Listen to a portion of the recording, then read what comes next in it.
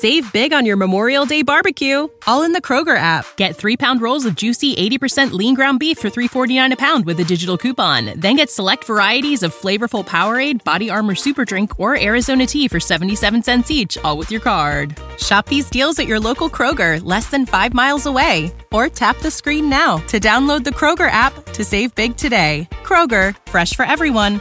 Prices and product availability subject to change. Restrictions apply. See site for details. You're listening to the Destiny Show podcast, part of the Robots Radio Network, live on Twitch every Thursday night at 7 p.m. Eastern, 4 p.m. Pacific. Robots Radio presents...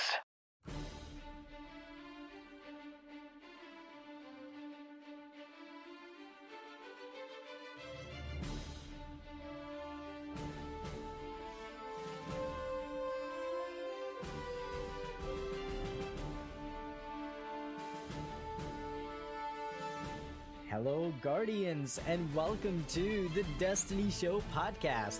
We're on episode 18, and on today's episode, we welcome Josh Hunt, creator of DestinySets.com, and we'll discuss the latest news from Bungie headquarters and discuss the best strategies for getting ready for the upcoming Scourge of Sorrows raid, so you're ready to go on day one. And today, we welcome Josh Hunt. Thank you so much for being with us today. Hi, thanks for letting me come on and talk. I've been using your website for a really long time, and you have helped me alleviate a great ton of frustration with Destiny and keeping myself organized and knowing what I have and what I'm missing. So that way I'm chasing after the right stuff. So thank you. Thank you for being with us. I really appreciate you coming on and talking about Destiny and what you do. And no worries, man. No worries. And then, of course, we also welcome my co-host, my best friend, and our birthday boy for the episode, Shadow Price. Welcome, and thank you for being back. Yeah, thanks for having me. Another exciting week in video games and Destiny. So, you know, it's a really awesome time to be a gamer. E3 is almost upon us, and Opulence will be here before we know it. So, yeah, it's all happening. It almost feels like everyone is starting to kind of get back to Destiny, because people from our clan who kind of disappeared for quite some time, they're starting to reappear and come out of their shell, and they're playing Destiny again. And it's exciting that people are coming back and we have things to chase after and things to do in Destiny. And before we know it, new content will be out. So I'm really, really excited to be playing Destiny again and getting excited about so many things that are coming with the game. And we'll even talk about some of the controversial things that are going to be coming in terms of sandbox changes that came out with the really late weekly update as usual. Yep. But before we dive into all of the action from Bungie, I want to remind our audience that you can find the Destiny Show podcast on all major podcasting platforms. We're on Apple Podcasts, Google Podcasts, Spotify, Stitcher, Anchor, Podbean, and more. You can also find us on the web at www.destinyshow.com, and make sure to follow us on Twitter at The Destiny Show. And now that we have that out of the way, me with my shameless plug about the Destiny Show podcast, I want to, of course, again welcome Josh Hunt for our discussion with the Guardians. And we're going to put Josh on the hot seat tonight and learn a lot more about him and what he does, and we'll learn about some of the challenges that come with developing such a pretty massive website like DestinySets.com and what it takes to make everything work and function the way we get all of these apps and appreciate them, but never really understand how they function on the back end. Yeah, no, thanks for having me here. Yeah, absolutely, man. So, Josh, let's begin. And to start the conversation, I wanted to ask, how did you get started playing Destiny? Whew. I can't remember how I very initially got into it. I wasn't a really big video game person all the way back then, but I was playing the beta D1 back on Xbox. Just I got into it fairly late in the weekend. I think like the moon opened up like later in the beta period. Oh yeah, I remember that. And I got on like just for that weekend or something like that. But since then, been fairly hooked and been around since then. Yeah. You know, hearing about that time in Destiny, it just makes me smile. Like, that was honestly the best time in Destiny.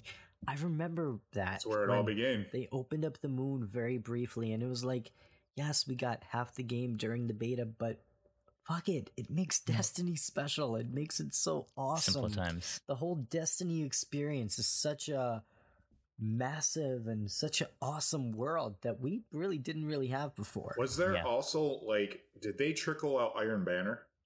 I think during that beta period too. Like, wasn't there like a stealth Iron Banner like event that happened for like a day? I think I remember maybe there was like some there was like some little like PvP day or something like that. Yeah, I mean, because they had the standard Crucible, but if I'm not for recalling, I think they did have an Iron Banner of like just like a small, like maybe few hours of like Iron Banner thing. But yeah, it was cool. Like that's where it all began, and that's where all our addictions started. Beta days. Now, Josh, did you play any game made by Bungie before Destiny, or was Destiny the first one that you played? Yeah, no. I mean, I remember playing Halo 2. I don't think I played the first Halo, but Halo 2 back on Xbox was definitely like yeah, in that. And we never got like as a kid, like we never upgraded to the Xbox 360. So then eventually when I left home, went to uni, got a 360, got Halo 3, and really got into more of that. Very cool. Yeah, I think that we all have kind of a similar story, and I've talked to quite a few Destiny fans now, and we all come from a game that Bungie made in the past, and we wanted to kind of continue the journey with them and see what it's all about. I think that for us, it took me a little bit of convincing of Shadow Price, but it didn't take long before he started playing for him to realize that's a place he wanted to call home. And we kind of played the game together ever since then. Like, it's such an incredible journey to go on with your best friends, and you meet so many cool people along the way. And there's such a great communities around it too. I think the Destiny community has probably some of the most passionate individuals in it, and also some of the most talented people, some of the most amazing creators like yourself, and the people who make Dim, and the people who put out such incredible lore content like Focused Fire Chat and My Name is Bife and Mylian Games. They're all so incredible. There's so many incredible creators in this space who are making such awesome content. People who are with raid secrets and everything. Yeah, raid secrets. And the Reddits who's solving the crazy puzzles that Bungie lays out there and everything, Too. It's a testament to how the community can come together in such a big way to solve pretty big challenges that Bungie is throwing at us. And we just saw that they continue to make things fun. I don't think too many people have complained about the 0 hour mission. And yeah, it's pretty cool. It's galvanized people. It's brought people back to the game. You see more people and the directory streaming on Twitch and everything like that, because it was a community effort to solve those puzzles and stuff. So absolutely. And Josh, so do you have a group of friends that you play Destiny with, or do you normally play solo? Yeah, no, have our clan BC30 all met and organized through the 100 IO. One of the the really cool. Oh yes, I've heard of them. They're great people that I met and found and play with on the regular through there. It was really great seeing. It was really cool seeing over the past couple of weeks, or past week and a bit. The friend list, the clan list, like light up with action again, with 0 hour and everyone popping on to do that. Loads of fun. Yeah, I first heard of the IO through, I think, Guardian Radio. I think that's where I first heard of that website. Yeah, I credit that website and finding a fire team to really boosting my interest and enjoyment from Destiny over the past year and a half. Definitely, for better or worse. Right. Yeah, because the game is better when you're playing 100%. With other people. 100%. Yeah, no, absolutely. And I think I can say that Shadow Price will agree with me on this one, but it's been kind of challenging finding like a serious raid group who you can actually pursue a day one completion with the upcoming Crown of Sorrows raid. It's funny, you want to take all the raids at Frankenstein their names together. That would be pretty fun. That would be a cool DLC, right? If they actually put raids together. Imagine like a tokenized vault of glass, maybe, or a vault of glass infested with Siva. How would that be? Or Crota mixed with like Leviathan or something like that. What if Crota and Leviathan had a baby? Imagine. Or Wrath and Machine and Scourge of the Past. Imagine if Callus they're very knocked similar, up one of the daughters. No, that's bad. I'm sorry. That's bad. Eat. We're now becoming like the Destiny Addicts podcast. Shout outs to Bushman Bob. He's doing some great work. He's a really great podcaster out there. Really good guy. But no, we're not that edgy yet. We're just slightly. I just had a little too much coffee. That's all. Don't hate.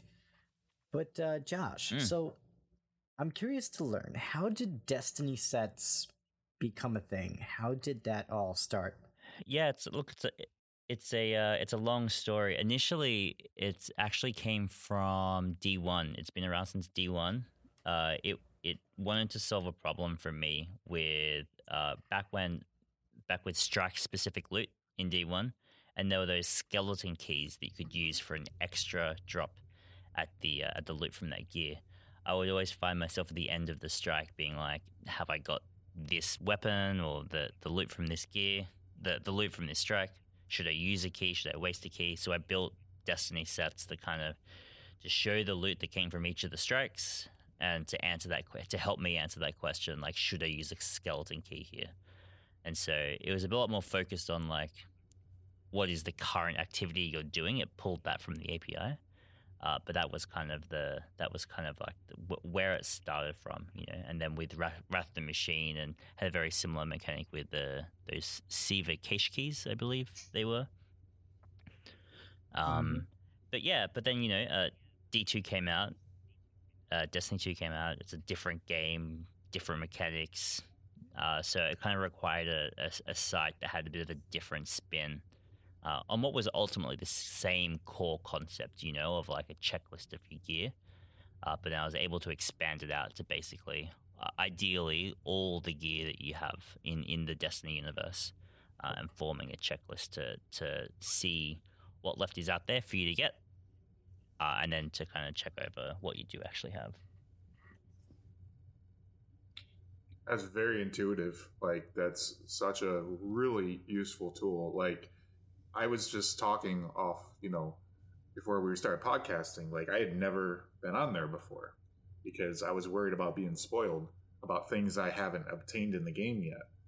But the way it's designed is in such a, very clean, and it's clever, and it's very, very, very like well put together. Yeah, it's clean and simple, and it's without clutter. Yeah, there's no like extra stuff that's not really needed to be there. Yeah, it's very to the point, and everything that I need is right there. And actually, it's funny how you described your story about how Destiny sets came to be a real thing, because for me, my story is kind of similar in that I was frustrated that I didn't really have a really meaningful and easy and simple way for me to manage all of my things and know what I have and what I'm missing. And I did not really know how to solve that problem. For me, I couldn't code like you, so for me that wasn't really an option. But it's really cool that you came up with the idea and you made it happen. And here we are today, right? Now, when did Destiny Sets officially launch? I honestly couldn't. I should have looked it up before I came on here. Hey, it was definitely before Wrath of the Machine. That is all I could probably say. Nice. Yeah, that was a while ago. So probably between like Taken King and Rise of Iron. Yeah. I'm trying to think. About there was a particular change and enhancement that Bungie put into the API to help a lot more third-party websites like this exist. And my site it directly used that. It wouldn't have been possible without that. So if I looked it up, it was probably pinpointed a bit more. But yeah, I think that's fair. Now, what would you say are some challenges that you faced with building such a complicated tool like Destiny Sets?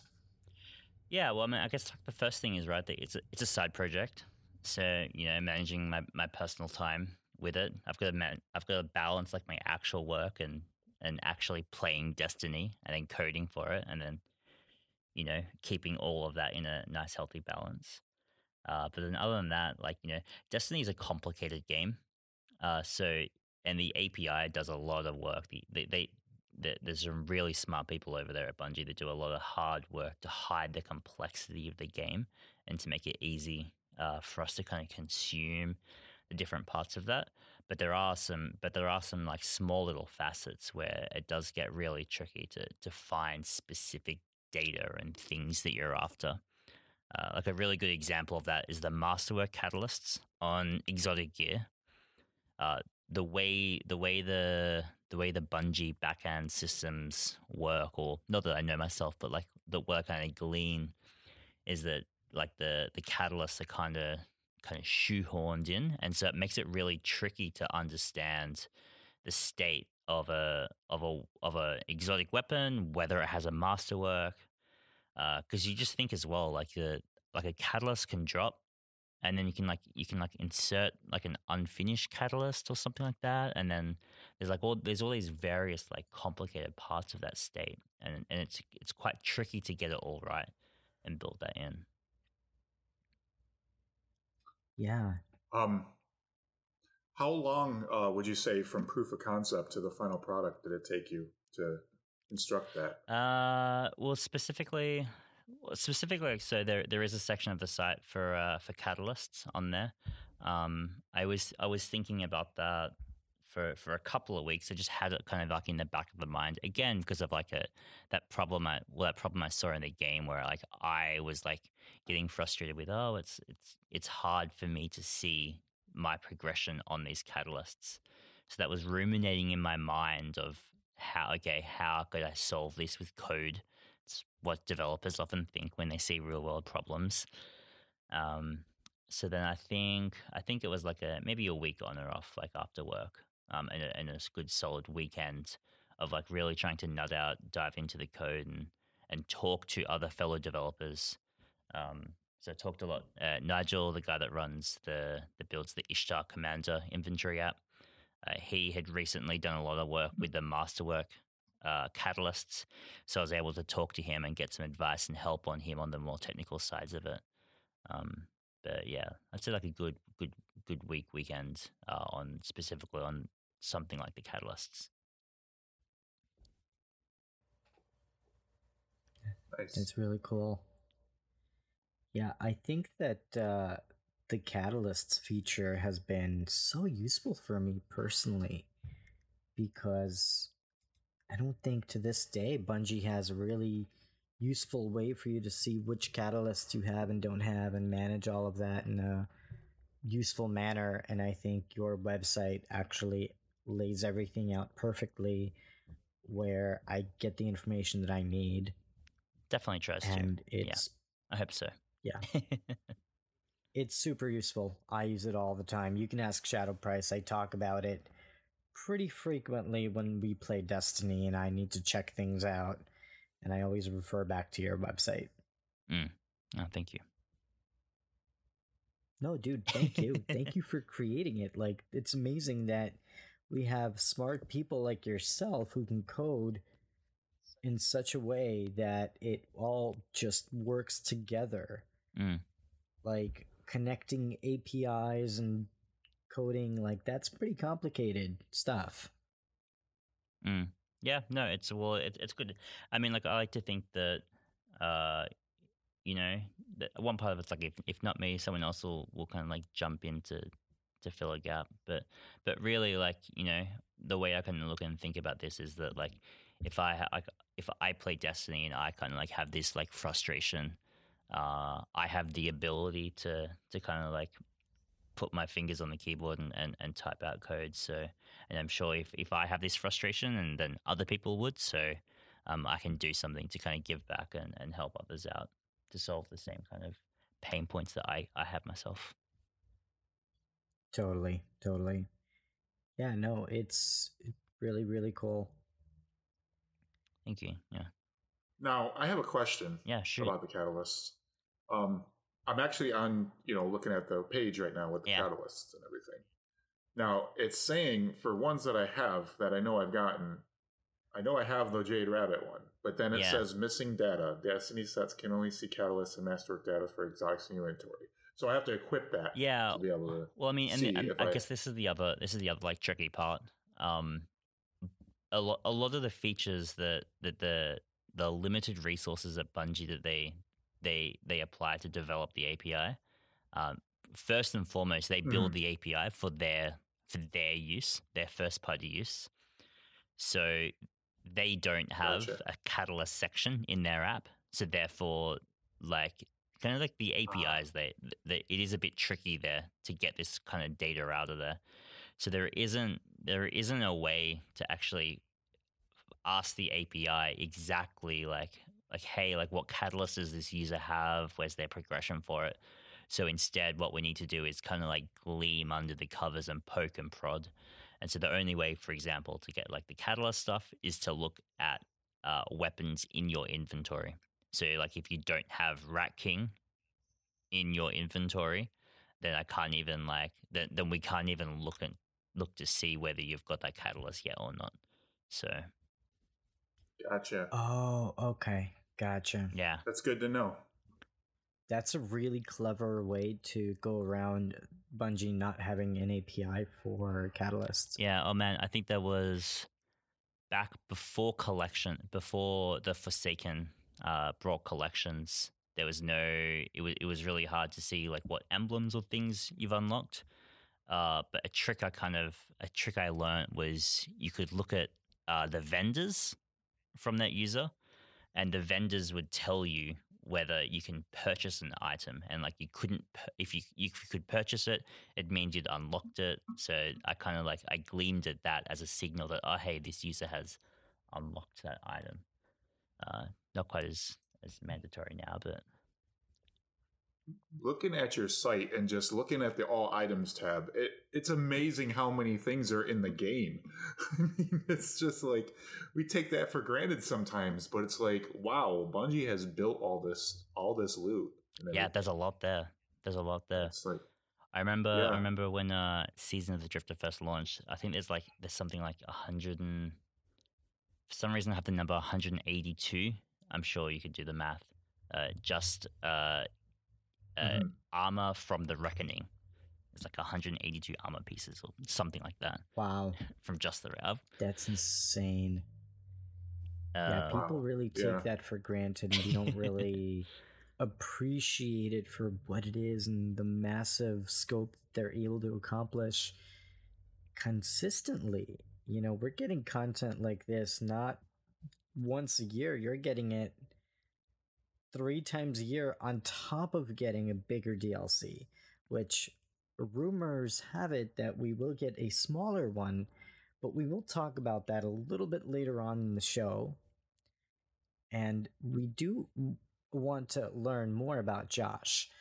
Now, for the listeners who don't know what an API is, how would you explain what an API is and how it relates to a website's functionality and the use of a website like Destiny sets? Yeah, sure. Yeah, sometimes get a bit carried away in these technical terms that we use.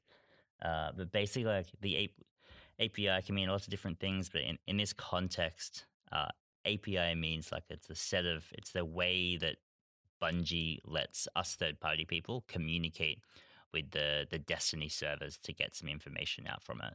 So they build these tools for us to like look up your inventory, for Dim to use to equip your gear, and things like that. So it's like the interface between Bungie, Destiny, and the outside world.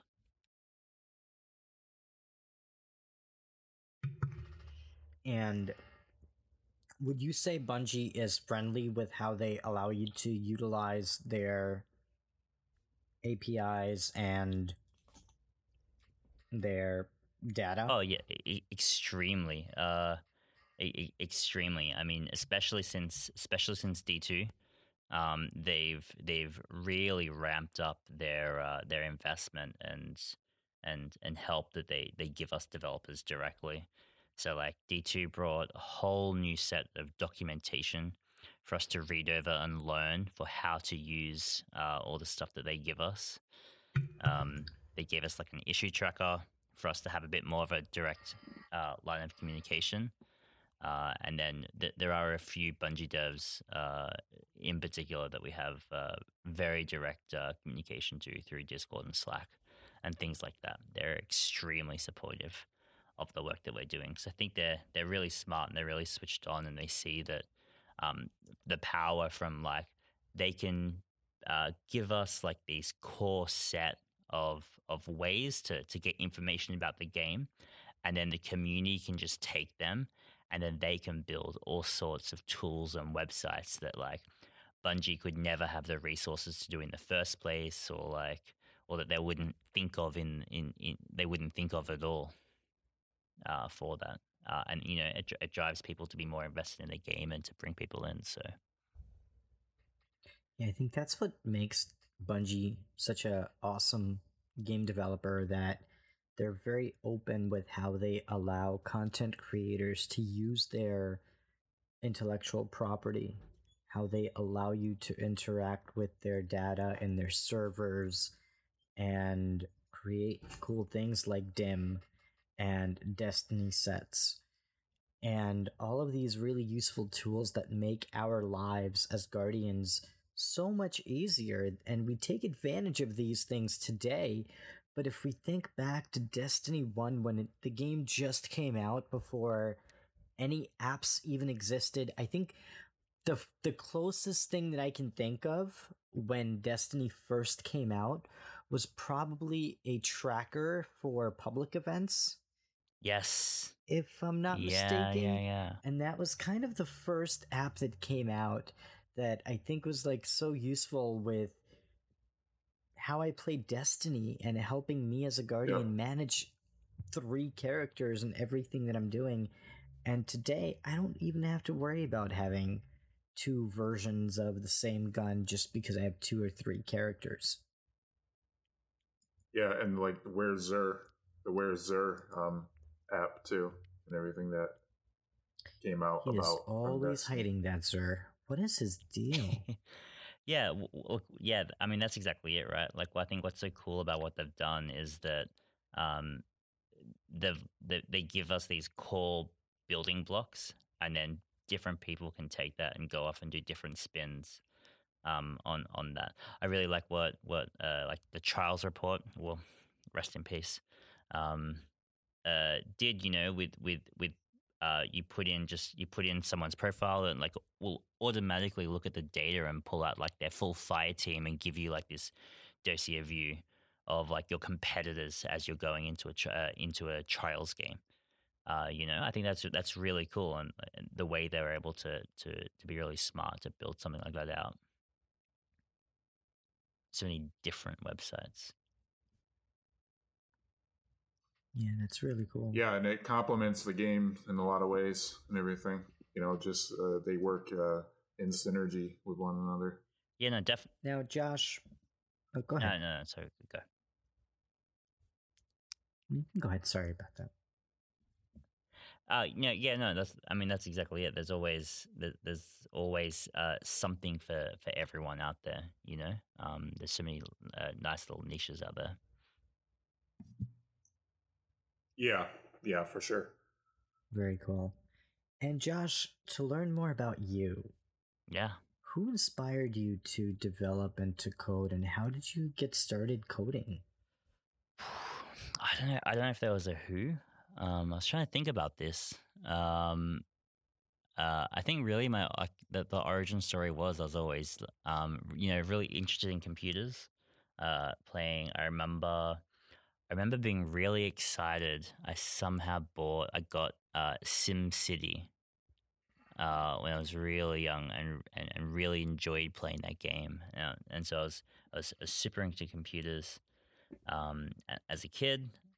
Grew up, and then I really wanted to make something, and so being into computers, making something, coding, kind of came naturally, and just kind of like plodded along and picked up bits and pieces here and there, and I remember just being really proud of being able to go into a computer and type something out and just make something appear on the computer. I found that really rewarding and satisfying. So really, it's just been ever since that. Very cool. And what do you do when you're not playing Destiny or when you're not coding? I'm a developer by day, developer by night. So I guess a lot of my time is spent coding. I think a lot more recently in the last couple of months, I've been trying to pay a lot more attention to my health and fitness. So spending a lot more time. Well, sorry, not spending spending time in the gym. Trying to look after myself a bit more has been occupying a fair bit of my time recently. That's been lots of fun. Yeah, that is definitely something that, as a fan of a looter shooter that can be as grindy as Destiny and with all other things that we have going on and side projects, you can imagine that it could take up quite a bit of time, and health is an important aspect that we can sometimes neglect.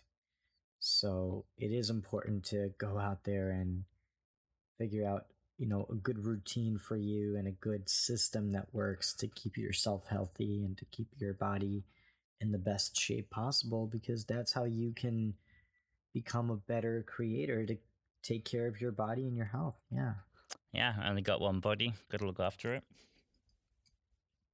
Gotta do it. And Shadow Price just had a birthday, so he definitely knows about taking care of his body. How you feeling there, bud? I'm living the dream. That's awesome, dude. I'm so happy for you, man. I'm happy. I'm happy that you're living a dream because, I feel like I'm living a dream too right now. It's awesome.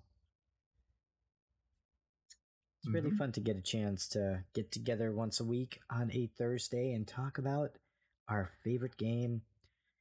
And before we talk more about Destiny, let's talk a little bit more about Destiny sets.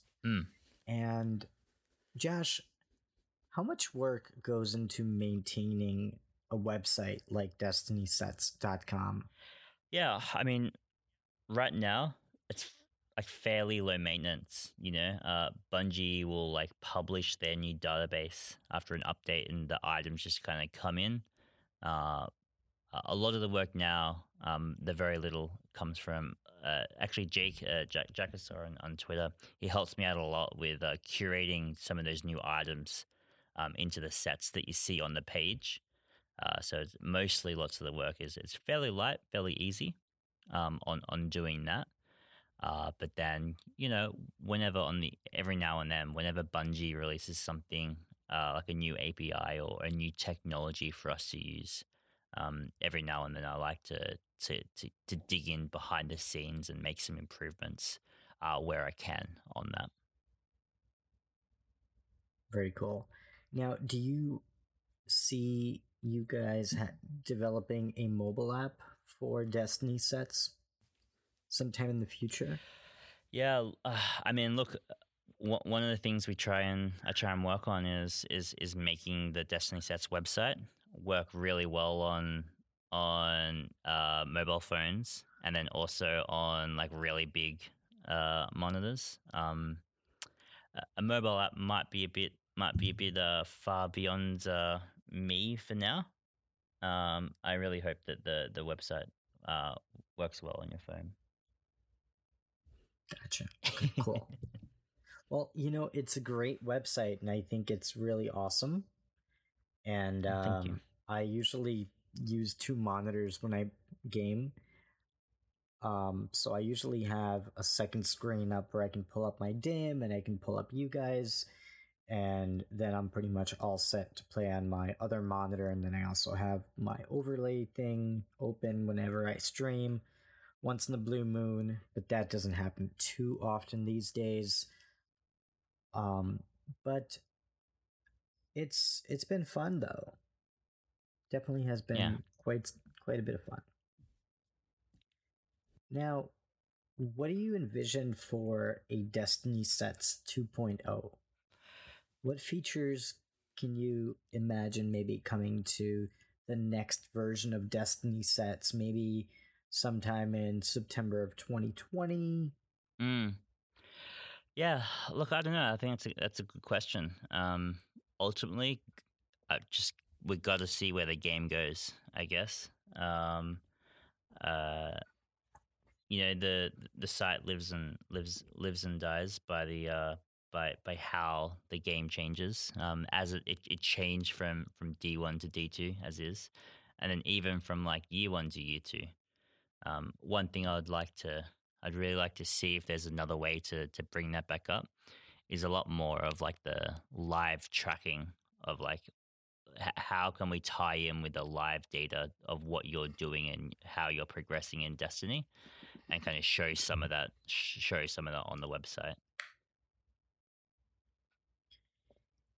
Yeah, I think that would be really, really cool. And I don't know if you ever played Borderlands, but they are releasing a new game, and they just released this really cool Twitch extension that allows you to create a more interactive experience right in the Twitch stream.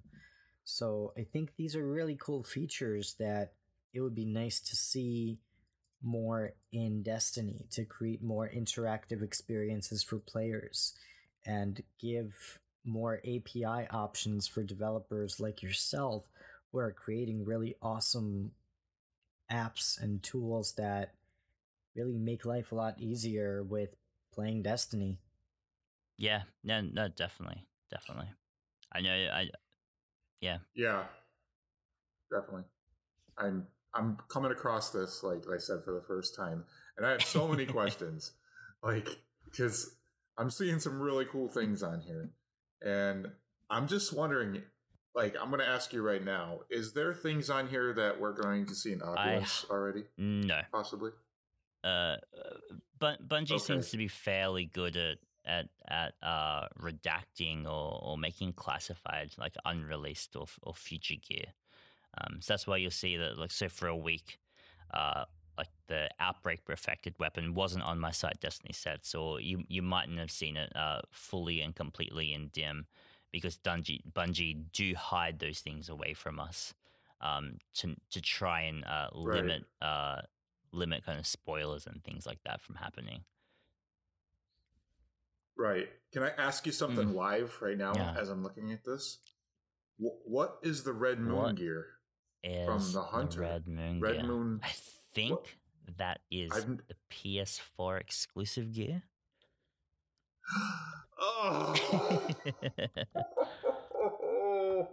Maybe. No soup for you, Shadow Off the top of my head. I just died.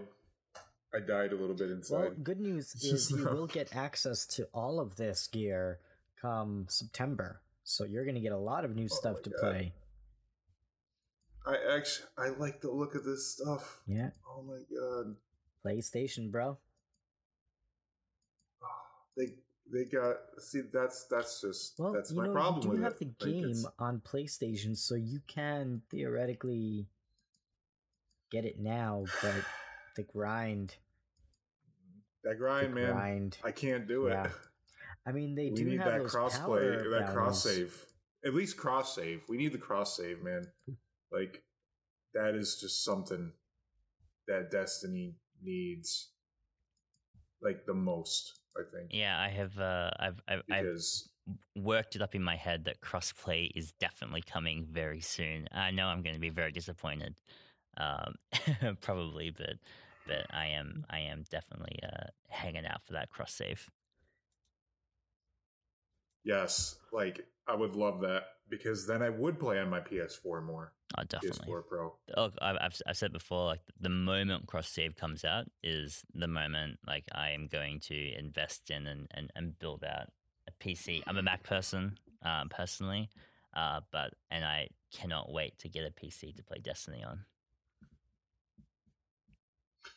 Oh yeah, man! Like, me and Korn can, like, attest to it. It's like it's night and day. It's just, it's so wonderful playing it on PC. Like, everything just feels awesome. All the weapons and everything. It's, you know, there's no, like, horrible bloom, and there's no, like, you know, it's, everything is just crispy and, like, and just everything, the world pops. Like, everything pops at you. It's just, it's so fluid, man, and making me jealous. It's incredible what Vicarious Visions did with the port. Yeah, they're going to be a big loss once Destiny loses that support from Vicarious Visions and High Moon Studios. In fact, I'm pretty sure Vicarious Visions already said their goodbyes, didn't they? Yeah, there was, I believe so. Yeah. I mean, that's pretty sad. There was some. Those are pretty talented people on those teams. Correspondence on Twitter. Yeah. Destiny. It's unfortunate. Yeah. I mean, we have Opulence coming, and that's their swan song. So now, I'm sure they're going to want to go out with a bang. Oh, they will. I'm pretty sure they're going to nail this one right out of the park. It's going to be awesome. I'm pretty excited, personally, for the next season of Opulence. So, Josh, we have a question on Twitter from one of our listeners. Danny, thank you so much for the question. And Danny wants to know, what is the most optimal location for tweeting? The most optimal location for tweeting? Yes, I know. It sounds random, but he wants to know the most optimal location for tweeting. Ooh, I think, I mean, I'm currently in the UK. I definitely see, if you wake up early, I think if you wake up early in the morning in London, you can you can nail the, like, late night American people. You get the Queen. you will get read by the late night American people. Everyone over in Australia will get you, and then you set stuff up for Europe. But that's my 2 cents. Yeah, I don't know. Okay, that was just a joke about. I hope so. Hope it was a joke. I have nothing but respect for the Queen. we love the Queen. Who doesn't? Now, Danny did also mention if he doesn't respond with the toilet, then you know he's lying. So what is this about? Yeah, no, okay. Yeah, you know, Are we not going to talk about this? That's okay. I do enjoy a good poop tweet every now and then. You know, who doesn't? Who doesn't? Exactly. You know, break from work. It gets boring. Great ideas come on. Yeah. When you're poop tweeting. Yeah. So you can always disinfect your phone right after. Yeah. Right? Yeah. That makes sense. Well, yeah, it's, form of entertainment. So the next time we're tweeting out, we might be tweeting out from unknown locations. You heard it here on the Destiny Show podcast. Thank you, Danny, for your question. That was really entertaining. We don't normally have this much fun, so thank you very much for your question this week on the show. Took a little dark turn, but it's all good. Different. Just a little bit. So, I do want to ask, before we continue the conversation about Destiny, Josh, what would you say is your favorite Destiny moment? Yeah, my favorite Destiny moment definitely has been from in the last week with 0 Hour. That was such a great little surprise. To go in the little nostalgia trip of going through the tower and then just like being constantly blown away around every corner, with the really, really great vistas that it had.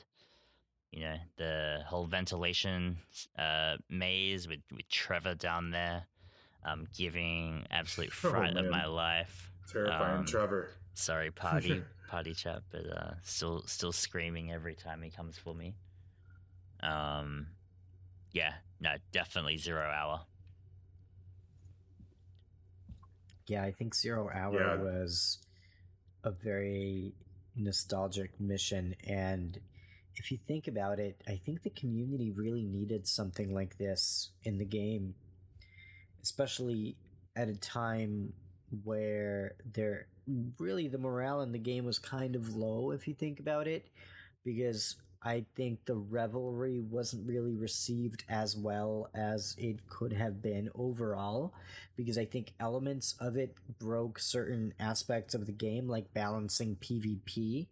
I think that it was 3 weeks of hell for anybody who plays Crucible, for example. So I think that this mission was kind of like a adrenaline shot for the community, just getting everybody hyped up for the next bit of content that's going to be coming out before the next fall release. Yeah. Yeah, like just like I stated last week, I mean, what is the season of opulence? It's like secrets, right? It's all going to be very secretive. So this was kind of a secret. So, I mean, if this is kicking off like the season of secrets, like what are we in store for in opulence? Like what awesome things could be in there? Yeah. Definitely. My favorite moment, I would say, is still the Vault of Glass raid, because it's the first raid and it was the first time that we were thrown into this crazy world and experience that I didn't expect for it to be what it was. I didn't expect the level of challenge that it would take, and the level of patience and the level of coordination that would be required, and the nerves that you would have to go into something that challenging. thought you were gonna say and time. Patience and time.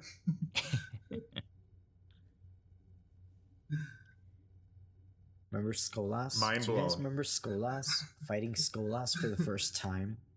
Oh my god. Oh yeah, I think That was I remember that rough. I think marathon first session. and only time. I think actually, for me for that one. You only did it I once. think so. Yeah. One yeah. and done. Got that one done. Sorted. We went back a few times. We were gluttons for punishment, I think. Like, I felt like, it was a really good fight.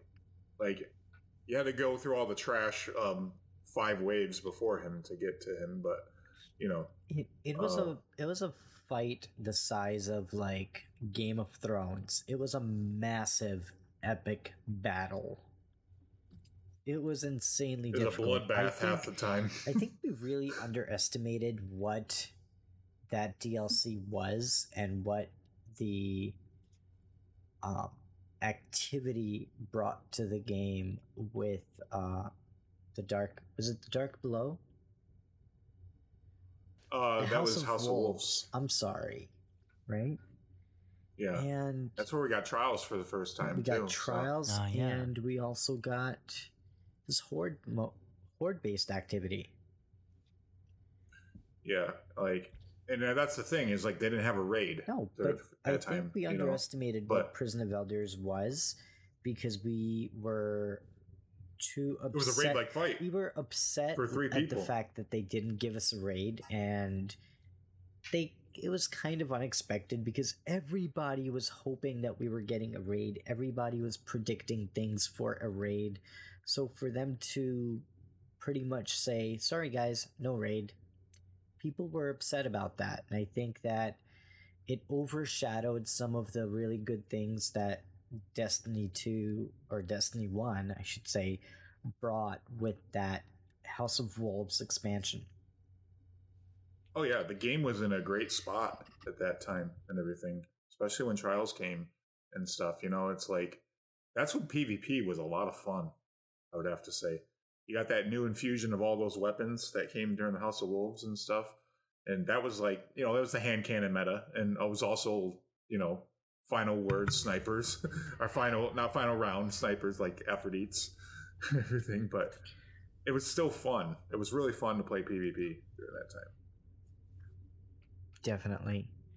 And yeah, it's exciting because to think that Destiny 3 is possibly coming, or some form of Destiny in a bigger game is coming, whether it be Destiny 3 or whether it be the Destiny experience. Because if you guys remember last week during the weekly update, they referred to Destiny as the Destiny experience. They haven't done that before. And it's interesting for me as a player because it makes me wonder, are they going to abandon the idea of a Destiny 1, 2, 3, 4 and separating the games and rather just building on what we already have in the form of Destiny? So maybe the next version of Destiny will be the Destiny Ultimate Experience or something like that. And who knows, maybe down the road it might be a plausible thing for them to adapt, maybe a subscription model if it becomes into a game that can be updated frequently enough where players feel like they're getting enough that they're paying for. That's always the challenge right there. That is. So, Josh, thank you so much for chatting with us about your experience in game development. Yeah. And let's talk about some exciting stuff that we're probably going to be chasing after. I don't know. Some of us might be. I know Shadow Price is. Josh, are you going to be chasing the day 1 completion of Crown of Sorrows raid? I would like to. We'll see what I end up doing. It works out to be pretty rough for us over here in Europe with a midnight or later raid launch. Oh yeah. But we'll see. We'll see. Like, can you? Are you at the capacity where you could like take the day off the next day? Yeah, I could. Well, it's actually I'm actually coming back from a trip, like a couple of days before that. So maybe I could. I hope no one at work's listening. But That's cool. yeah, I mean, like maybe I could just take a couple extra days off to do that. Yeah. We'll see. Like, yeah, that is tough because it's like you can't start like getting power past 700 until, like, let's see, for us it's going to be 1:00, so for you it'll be 6:00, and then the raid will drop at 12. I think so. I think one thing though is that, like, I remember back to my experience a couple seasons ago for the Scourge of the Past raid, and I was really hyped then to get a day one completion. And I think I pushed myself a little bit too hard in the days before with that power grind. And I really, I guess at the end of the week, I looked back and I didn't really have a super great time. So I do want to make sure that this time for this raid that I have a overall a fun and sustainable time for it. And if that means that I don't get that day one completion, then yeah, that's fine. But at least I'll be sleeping. Yeah. You don't want to kill yourself over it. And I think for me, the last time around when the Scourge of the Past raid took place, I grinded till about 7 a.m. Yeah. Trying to do it. And then I realized I can't really function. I need some sleep. So I slept for like 3 hours and went back to it. And I told myself, like, this is not healthy. I can't do this to myself. So this time around, I will be chasing the day one completion. I actually just leveled up 3 of my characters up to 700. So that was the first step in my grind. And thanks to a community member, shout outs to Sweatsicle, who will be a future guest on the podcast. He created a really awesome spreadsheet that pretty much helps Guardians to best prepare for this grind to get to 715 once the raid hits, because this is actually going to be the very first time that a raid is coming out 6 hours after the launch of the new content. So we have to be very strategic in how we grind if we're going to be high enough light level to stand a chance against the boss fights that we're going to be encountering in the new Crown of Sorrows raid. I think that's what's going to be exciting, though, is like going in day one, playing, the new content, and then the raid dropping that day too, same day. So it's going to be like a race to get power and everything. Yeah. And then you're competing directly with hopefully thousands of teams and everything for, a world's first, or even just a day one completion.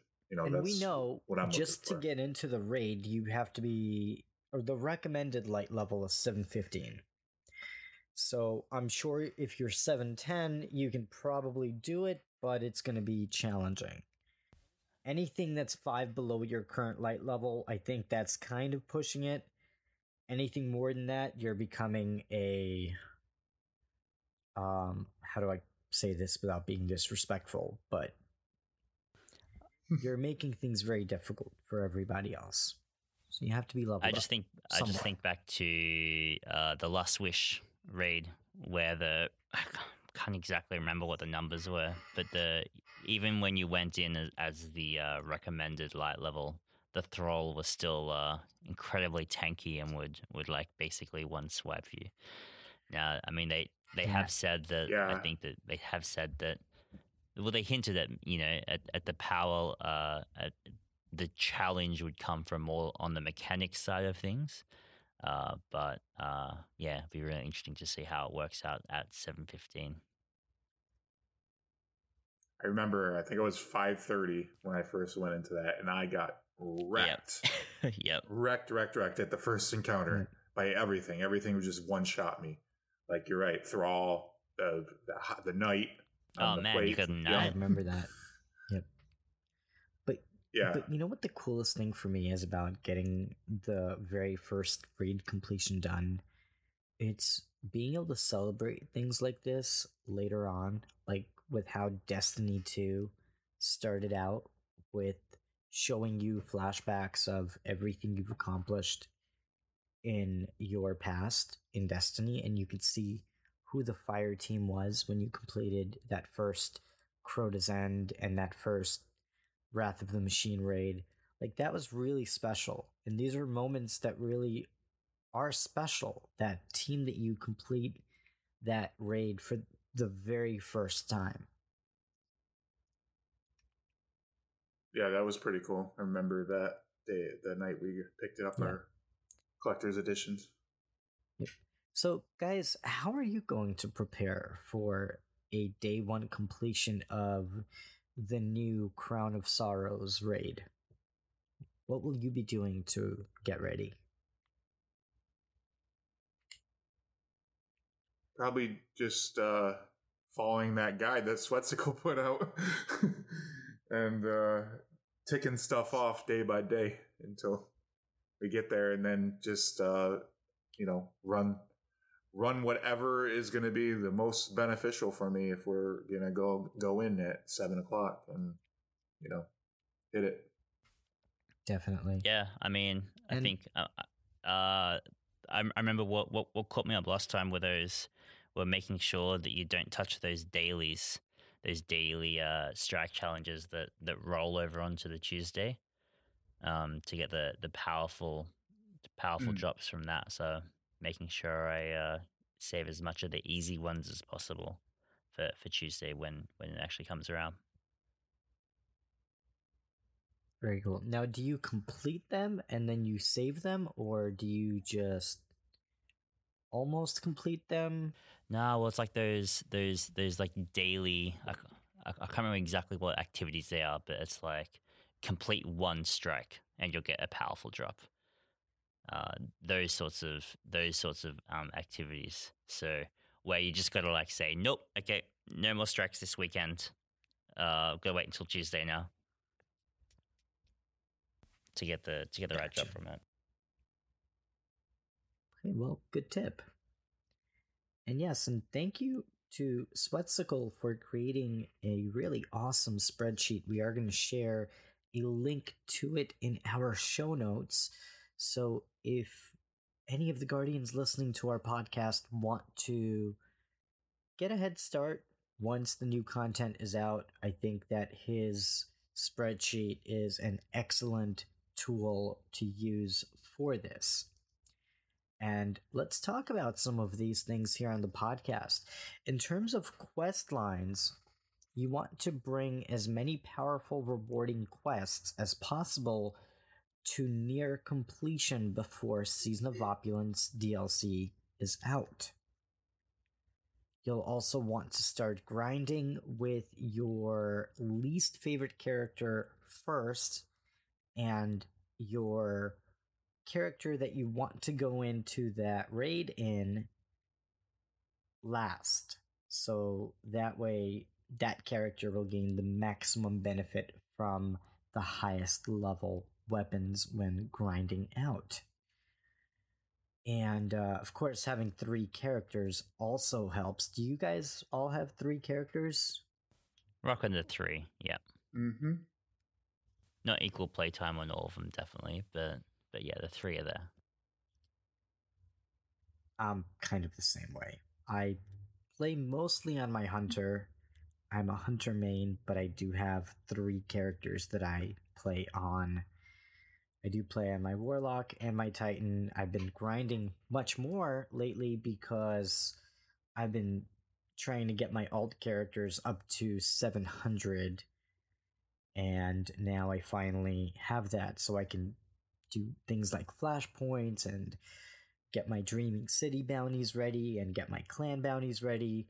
So just trying to prepare for the next content and getting ready for the upcoming raid. It's just great. There's so much stuff like that you can get these high drops from. Like there's so many pinnacle weapons, and there's so many of the the quests too, the exotic quests and things like that. Like there's so many places that you can get it from and everything, and it's good. That's good. The most like overwhelming thing, but Sweatcicle took some of that guesswork out by this guide, so it's really cool. Yeah, and guys, make sure you find the team beforehand. Don't try to plan your team the day of the raid. It doesn't work. Especially now, you have to be more strategic than ever because you have 6 hours and you have to dedicate the time properly. You have to pretty much figure out which activity is most important if you are going to be chasing after that day one raid completion. And if you think about it, it's kind of a brilliant thing that Destiny is doing because now it's more of a chase than ever before. You can't really cheese anything, and I mean, that's saying that lightly. I'm sure people will find creative ways to get an edge, but they completely locked out the Last Wish raid and Scourge of the Past, so you cannot gain any benefits from those activities. So now, I think more than ever, the raid chase is more strategic than it has ever been.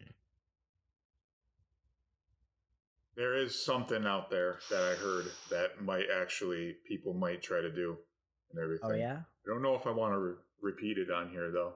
I don't want to give anybody any ideas or anything. How like about that. this? Say it, and if it's really bad, then I will edit it out. All right. Well, there are people that are going to go in with 6 to the raid. Well, there's going to be like 6 others on the outside grinding while the other peoples are in the raid. And they're going to sub those guys out and everything. Yeah. Bring them in the raid. So they'll have higher power because they've been out there grinding for more drops and things like that, for more power. Wait, so let me get this straight. So are you saying people are going to stay in the Last Wish raid? Not the Last Wish raid. Just out in the world, getting powerful drops and things like that. Doing activities to keep getting powerful. Essentially having like a 12-man raid team. And then like swapping out like to the A team that was grinding out while the first team was in progressing. Yeah, they're going to send a lower team in first, and then they're going to send their A team in afterwards, after they've gotten more power. Huh. But still, if you thought it was hard to get 6 people together for a raid, imagine the 12. That's pretty crazy. Yeah. People get really creative. So don't be surprised if you see that happen. Wow. Where did you hear about this? On Reddit? I heard about that on Say No to Rage's talk he had on his that he has his question and answers, and then he does a Q&A. He brings up a topic, and then he does a Q&A for about an hour, and that came up on his Q&A.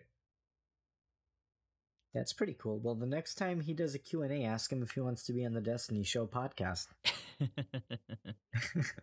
Will do. Oh, man, that's awesome. So what else can we do to pretty much level up in an ethical way to try to gain an advantage on the day that we play the raid? I know that you can also complete weeklies, and if you save up 3 of the weekly clan bounties, that'll give you 6,000 points, so you should be able to get a powerful drop from Hawthorne for that, correct? And Yeah, because you need 5,000, Well, right? you need 5,000, yeah. And if you keep three 2,000 ones, you can get that done in one shot.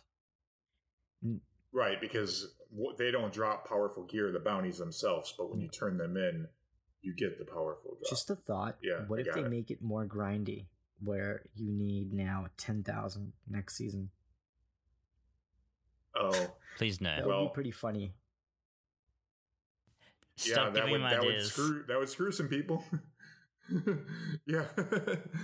I really like this idea of. I really like how the strong curse cycle lines up with this week for going through and doing Shattered Throne, because if you've been through a couple times really in Shattered Throne, that's like 3 powerful drops. That's fairly quick and straightforward to get if you've got the right experience in that. Yeah, it's going to be useful. And if you collect and complete 7 of the weekly Dreaming City bounties, that means you'll only have to do 1 more, and you'll get another powerful drop for the weekly. So that's going to be another advantageous thing for you to do. Now, if you're somebody like me and you haven't yet completed your allegiance quest on any of your characters, you're in luck, because at the end of that quest line, you get a powerful drop. Correct me if I'm wrong. Yeah. And that's another opportunity. Yeah, I got to do the Drifter one. Dude, I'm down to do that with you, buddy. I have to do that on my alt character, so I am definitely down for that. Are you also down to run the story, the Forsaken story, too? Because I got to do that on my alt as well. Maybe. I'm glad that's all behind me now. Yeah, me too. Yeah, I got my last character to do it on. I mean, I did like I did 2 missions, but I still have to do the rest. Isn't that like a thing that you can like purchase or you get with Forsaken that allows you to just boost the character all the way? Well, I mean, that character is at 690 something already, 690, but I haven't completed the story, so I don't have access to How much of the story have you done with that character? 2 missions. Oh, wow. You really loved the story in that game, huh? No, it's just, I mean... That time. There's so many things to do in the game. You're chasing so many different things. You know, at the time I was chasing Luna's Howl, and then I was chasing, like, Service Revolver, and then I was chasing, I was just trying to get a lot of different things. I had pursuits I was going after. Yeah, definitely. I was grinding the Reckoning, and I was grinding Gambit Prime, and, so... Yeah.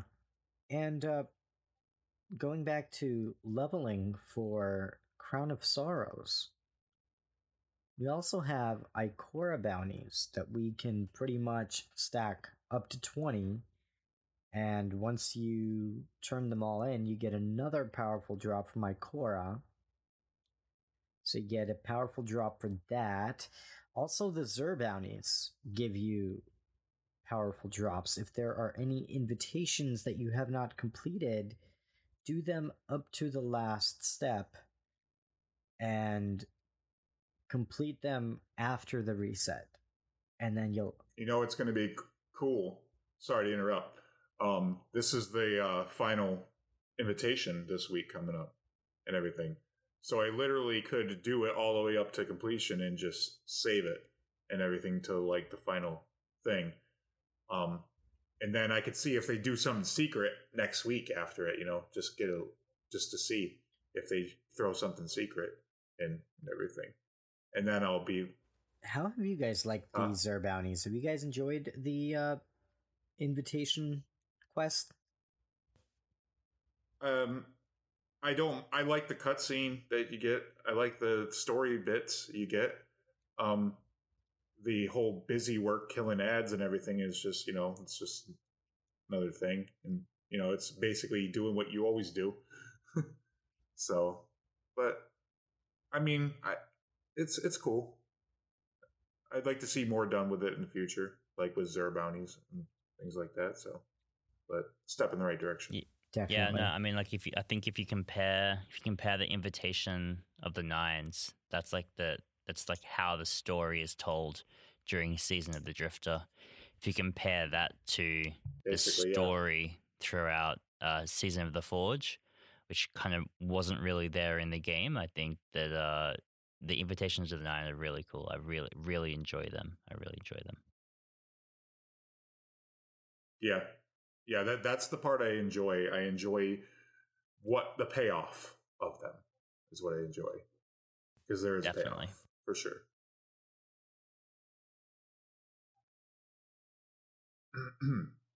I mean, like you said, better than Black Armory, because Ada was like 1 minute like, oh, you're not welcome here, get out, and then she's like, and then you show her a pass, like, oh, I guess you can stay. Yeah, and then like she started shining blue for some reason or something. I never quite still got understood why she did that.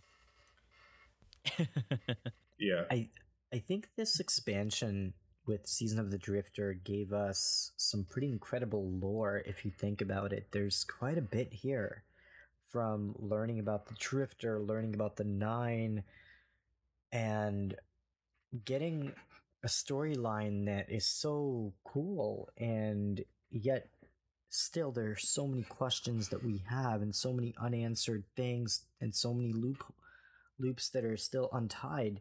It's really interesting to see where the storyline goes. I'm really interested in seeing what they do with Season of Opulence, and seeing the invitations and how that all kind of comes to play. I still have some of them that I haven't completed, so I don't have the entire lore story, but what I have so far, what I've seen, it's really incredible. They really knocked it out of the park.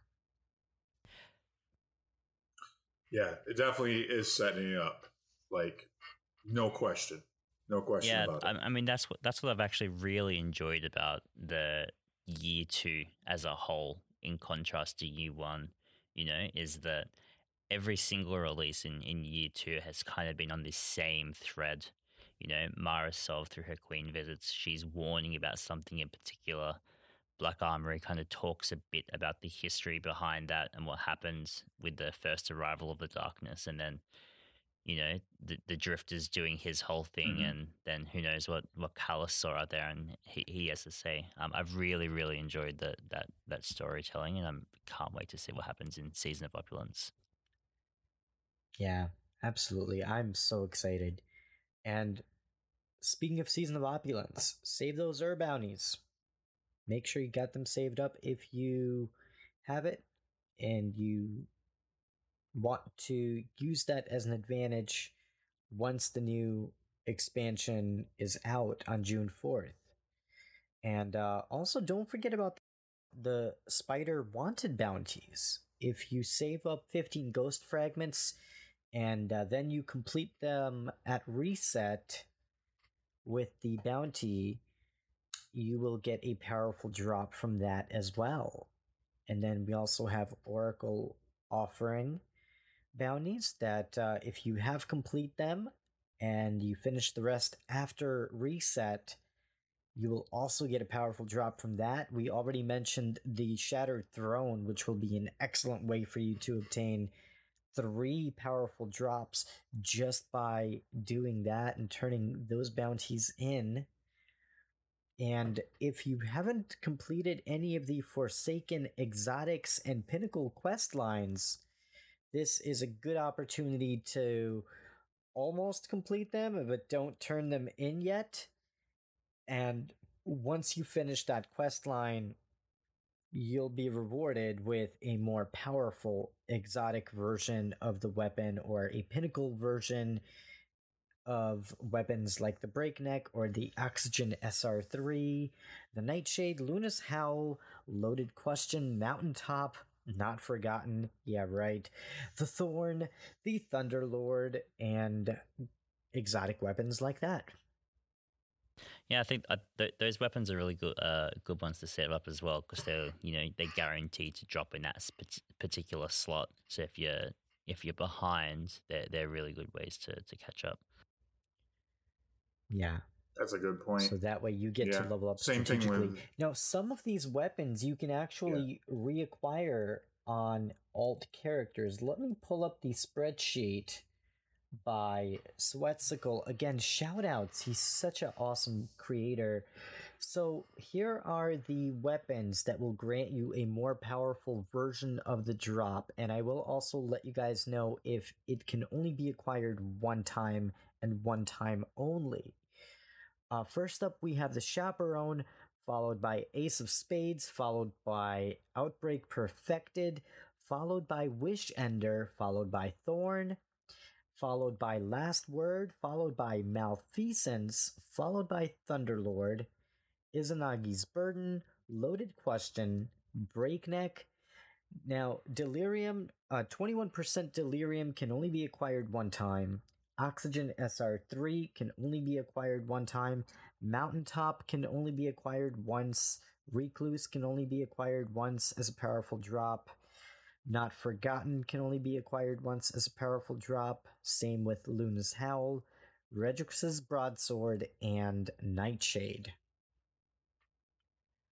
Wow, Broadsword goes in with this? Yep, only one time. Even though that was last year's loot? It can be a powerful drop only one time, yes. Oh, yeah, I already got Broadsword. I already got Luna's too.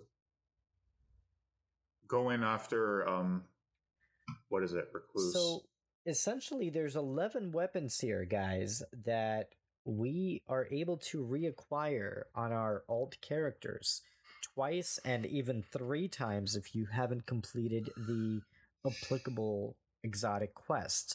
Now, of course, it depends on how much you want to grind, because this could be quite a grind for some of these items.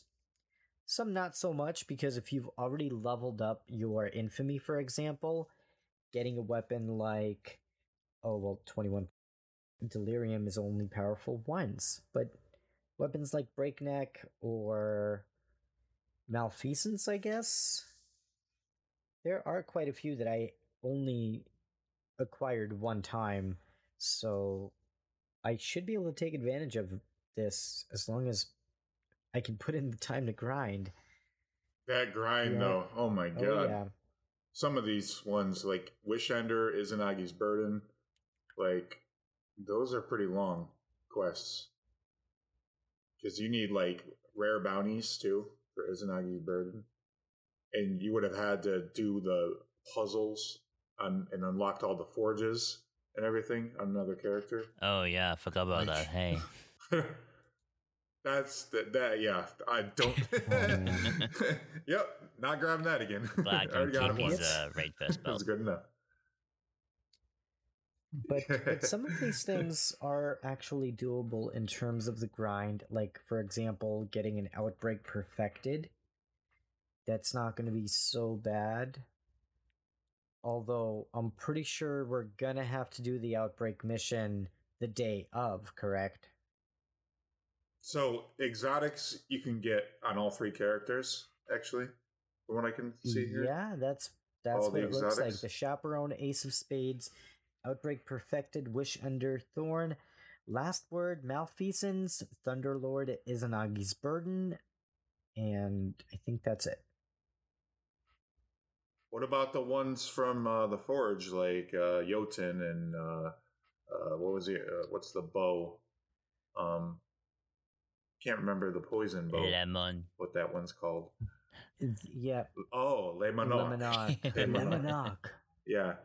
Correct me if I'm wrong, but aren't those random drops in the game rather than tied to any quest lines? So I don't think those would necessarily be applicable to this unless you get them while you're playing that activity. So I guess there is a benefit to maybe grinding it out, because you can probably reacquire it more than once. So yeah, in Anarchy you can only get from the raid. So, and it's going to be like, blacked out that day until the raid's completed. They're going to try to make this as fair of a run as possible this time around. And I like that idea. I do want for it to be a fair race, and it's cool to get a chance to sit down with you guys and brainstorm different ideas for how we're going to level up our characters and talk about how best to prepare, because we're only going to have 6 hours to grind once the new content is out. And that's assuming there are no issues or glitches in the game that prevents you from starting the grind right when it drops. Because, guys, if you've played Destiny before, I think we all know that when the new content just drops, sometimes the servers just can't handle it. There's a queue, there's issues with the server. Like, it's very risky if you think about it for them to launch the content and 6 hours later we get to play this raid, because what happens if the servers crash? Will they delay the raid in that case? Like, what happens then? And how will this affect all of the players in the UK who are already stretching their time very thin, starting a raid at midnight in some cases, or later, depending on where you live? It becomes a pretty challenging thing potentially for them to have to deal with. Gotta always have a contingency plan and a failsafe. But yeah, that's really interesting, guys. I'm really curious how they will handle things like this. Now, that's going to be part of the grind, but of course, we also have the daily powerful activities and flashpoints that you get to play. So make sure you complete those flashpoints, but don't turn them in. And then once the new content is out, turn them in right then and there, and you should be able to grab a powerful reward when you start playing the game on June 4th. Also, let's not forget about Black Armory frames. You can save 2 ballistic logs, and then purchase and complete 2 powerful frames after reset, and you should be good to go. Now, if you are not chasing after a day 1 completion, then you should be okay with stacking those Last Wish raid keys, or what are they called? Ethereal keys, I want to say. And if you can have, I believe, 5 per character, unless you do that stupid glitch where you can store more in your postmaster. But you can acquire more powerful engrams from that. It's a pretty well-known thing in the game, so I don't think we're doing anything unethical by mentioning it on the show. Correct, Shadow Price? Yeah, I mean, because you're not going to be able to play it until the raid's done. Exactly. So once it's done, have at it. The race is then officially over. Also, make sure you stock up on all of your planetary materials. Go visit the spider, purchase the materials that you need so you can adequately upgrade all of the armor that you need in order to level up to the level you need to be when you start the raid. Save those enhancement cores if you don't have a lot of them. I would say you want to bring in at least 75 starting out, right? That's pretty fair assessment. As many as you can. About 25 definitely per character if you have 3 characters minimum. Yeah. But yeah, as many as you can. Yeah. So any of the bounties that you can do that give you those enhancement cores, do them. Are there any other activities that come to mind, guys, that help you get more enhancement cores?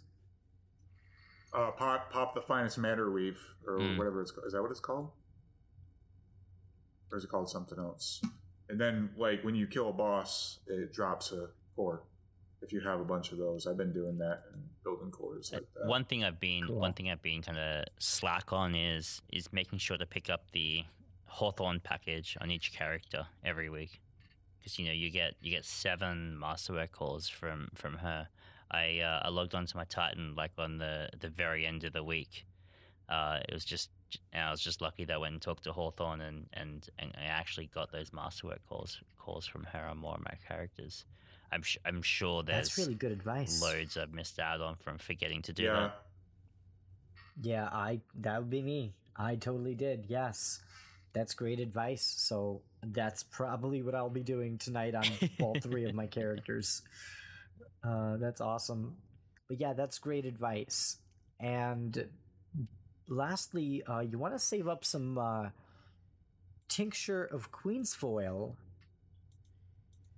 so that you can do the weekly Dreaming City stuff and get all of the powerful engrams from that once the new content is out.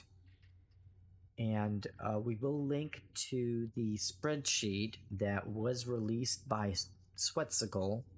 So thank you very much for all of the awesome information. I think he compiled it in a really awesome way. So shout outs to him for all of this information that helped me research this week's episode and this segment. So guys, will you be taking part in the day one race? I don't think I'm gonna have a choice. Oh, Shadow Price. That's awesome. I will be. I think I will be definitely going for the day one completion. And I'm pretty sure Shadow Price will be there with me, isn't that right? I think we've done most, if not all, the raids together for our first completions. Oh, yeah. So it will be fun to dive back into Destiny and play some raids this time around. We actually missed one with Season of the Drifter. And Josh, do you have a group you'll be raiding with on June 4th? Yeah, I think we'll see if I can manage to muster some people in the clan together for. Again, you know, that time here in the UK is a bit rough for us. That's brutal, yeah. So we'll see where we go. I think if there's one thing that's kind of a bit of a blessing in disguise with that is that it kind of means we do get if I just, you know, we do go for that day one completion, but maybe on the next day gives us a little bit extra breathing room in terms of grinding out the power level increases for that. Definitely. Yeah, it's going to be exciting to join the race and chase after that day one completion. I would love to get that raid jacket. It's so cool. The one from last season of the Scourge of the Past. The raid jacket for that raid looks pretty awesome, and I really want to try to get in on something cool like that. So this time around, I will be playing. And me and Shadow Price are actually going to work on trying to recruit a group who we will be playing the new raid with after the podcast. So that's going to be exciting. Now, guys, how will you be preparing for the raid? Do you think you'll be doing all of the things that we talked about and in the spreadsheet, or do you have a unique way that you'll be leveling up to try to get to 715 and above? I won't be doing all of it, but I'll definitely take advantage of what is feasible in the time that I have allotted to me. To, you know, like, I won't be grinding out exotics on every character. That's just crazy. I just, as much as I, you know, could do it, I don't want to subject myself to that. Yeah. So. Yeah, no. Yeah. I'm gonna see. I think a lot of my focus will be on what can I prepare beforehand and bring over into the Tuesday. You know, like saving up 20 bounties and things like that. I think that's where most of my prep will be for. Yeah, I think for me personally, I can't tell you that I'm gonna go out there and reacquire every single powerful drop, but I'm gonna look at all three of my characters and see what I am closest to accomplishing in terms of exotics on other alt characters. And if the grind isn't too bad, I might do it. But I will start with doing all of the little things that I can do to gain the powerful drops. Like, for example, saving up the clan bounties, getting my allegiance quest on near completion, doing the 20 bounties for Ikora, doing my Xur invitation bounty and almost completing that. Little things like that I am going to do so I can best prepare. And then from there, I'll see how much time I have left over. And if I have some time to prep by grinding out for another pinnacle weapon, I'll do that. I actually have some pinnacle weapons that I have not acquired yet from last season. Like, for example, Nightshade. I still have not gotten that, and I'm actually kind of close. So I might spend a night and just do a bunch of strikes and get those bounties done, because I think that would be easy enough to do over the course of maybe 3-4 hours, something like that. But it is going to be a power per hour grind in this case. So if the grind... Shout out to Fran. Shout outs to Fran Mirabella, FM3, who is the co-host of our favorite Destiny podcast, Destiny Community Podcast. We really love those guys. So shout outs and congratulations. Fran is now a permanent co-host on their podcast. So congratulations, guys, and shout outs to you. We wish you nothing but the best. We love you guys, and we listen every week. So yeah. So last question before we move on to the Bungie weekly update, or This Week at Bungie, as some people call it, depending on how old school you are, right? What are you guys most excited about with the new raid that's coming out called the Crown of Sorrows? I want to see what they've done to the environment. Yeah, definitely. Change it. Because obviously we're going to the Leviathan. We're going back to the Leviathan. It's been teased in so many different of their vidocs and just some still images and things like that. I want to see what interesting things they have done to the space to separate that from the original Leviathan, and what encounters we're going to come across on there.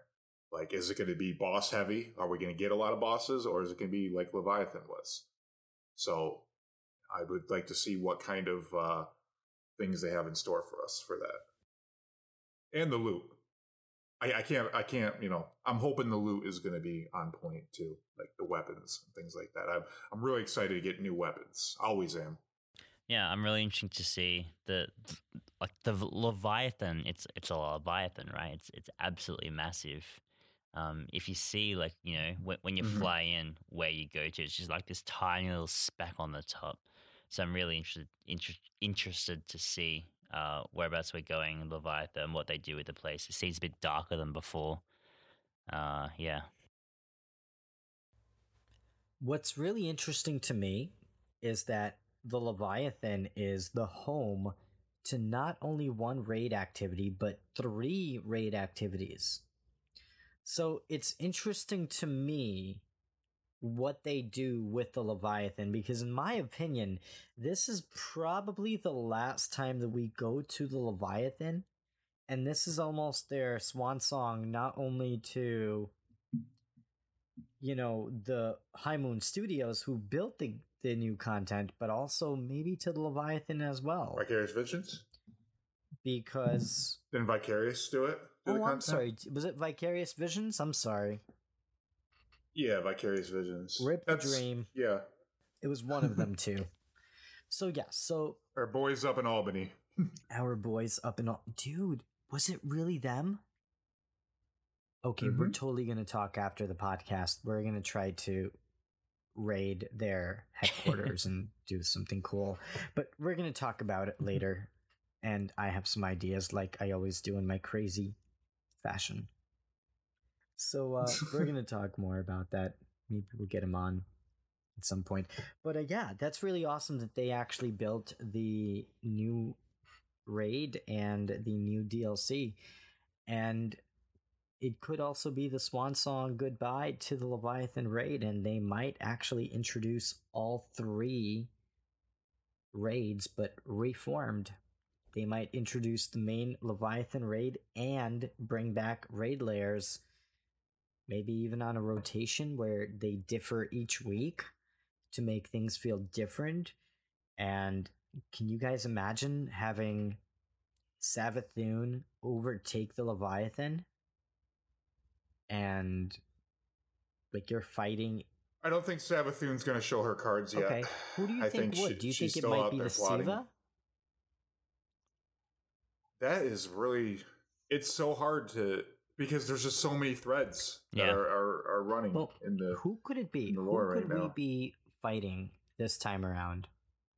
I think that, you know, how does the law go, right? Like Callus, he saw something while he was banished out into Never Never wherever he went. So I think there'll be a hint of what he saw out there, who he maybe picked up and who's infested Leviathan since then. Are we gonna see the first like tease of the enemies we could see in future Destiny content? Possibly Destiny 3? Yeah, that would be really cool. Yeah. Yeah, it's so interesting to see what they can do and what directions they can go. And guys, let's not forget, Marasov has been gone for quite some time. Where did she go? Maybe she's the final raid boss. I mean, who knows? Yeah. I mean, it's anybody's guess right now. You know, people who are following the lore really closely, who are deep within the lore, like Mylan and Bife and things like that, like, and the Focus Fire chat, the people on there in green and Dark Angel, maybe they have some sort of idea what we're going to be going up against. We're going to talk. I think it's time to do a lore episode very soon.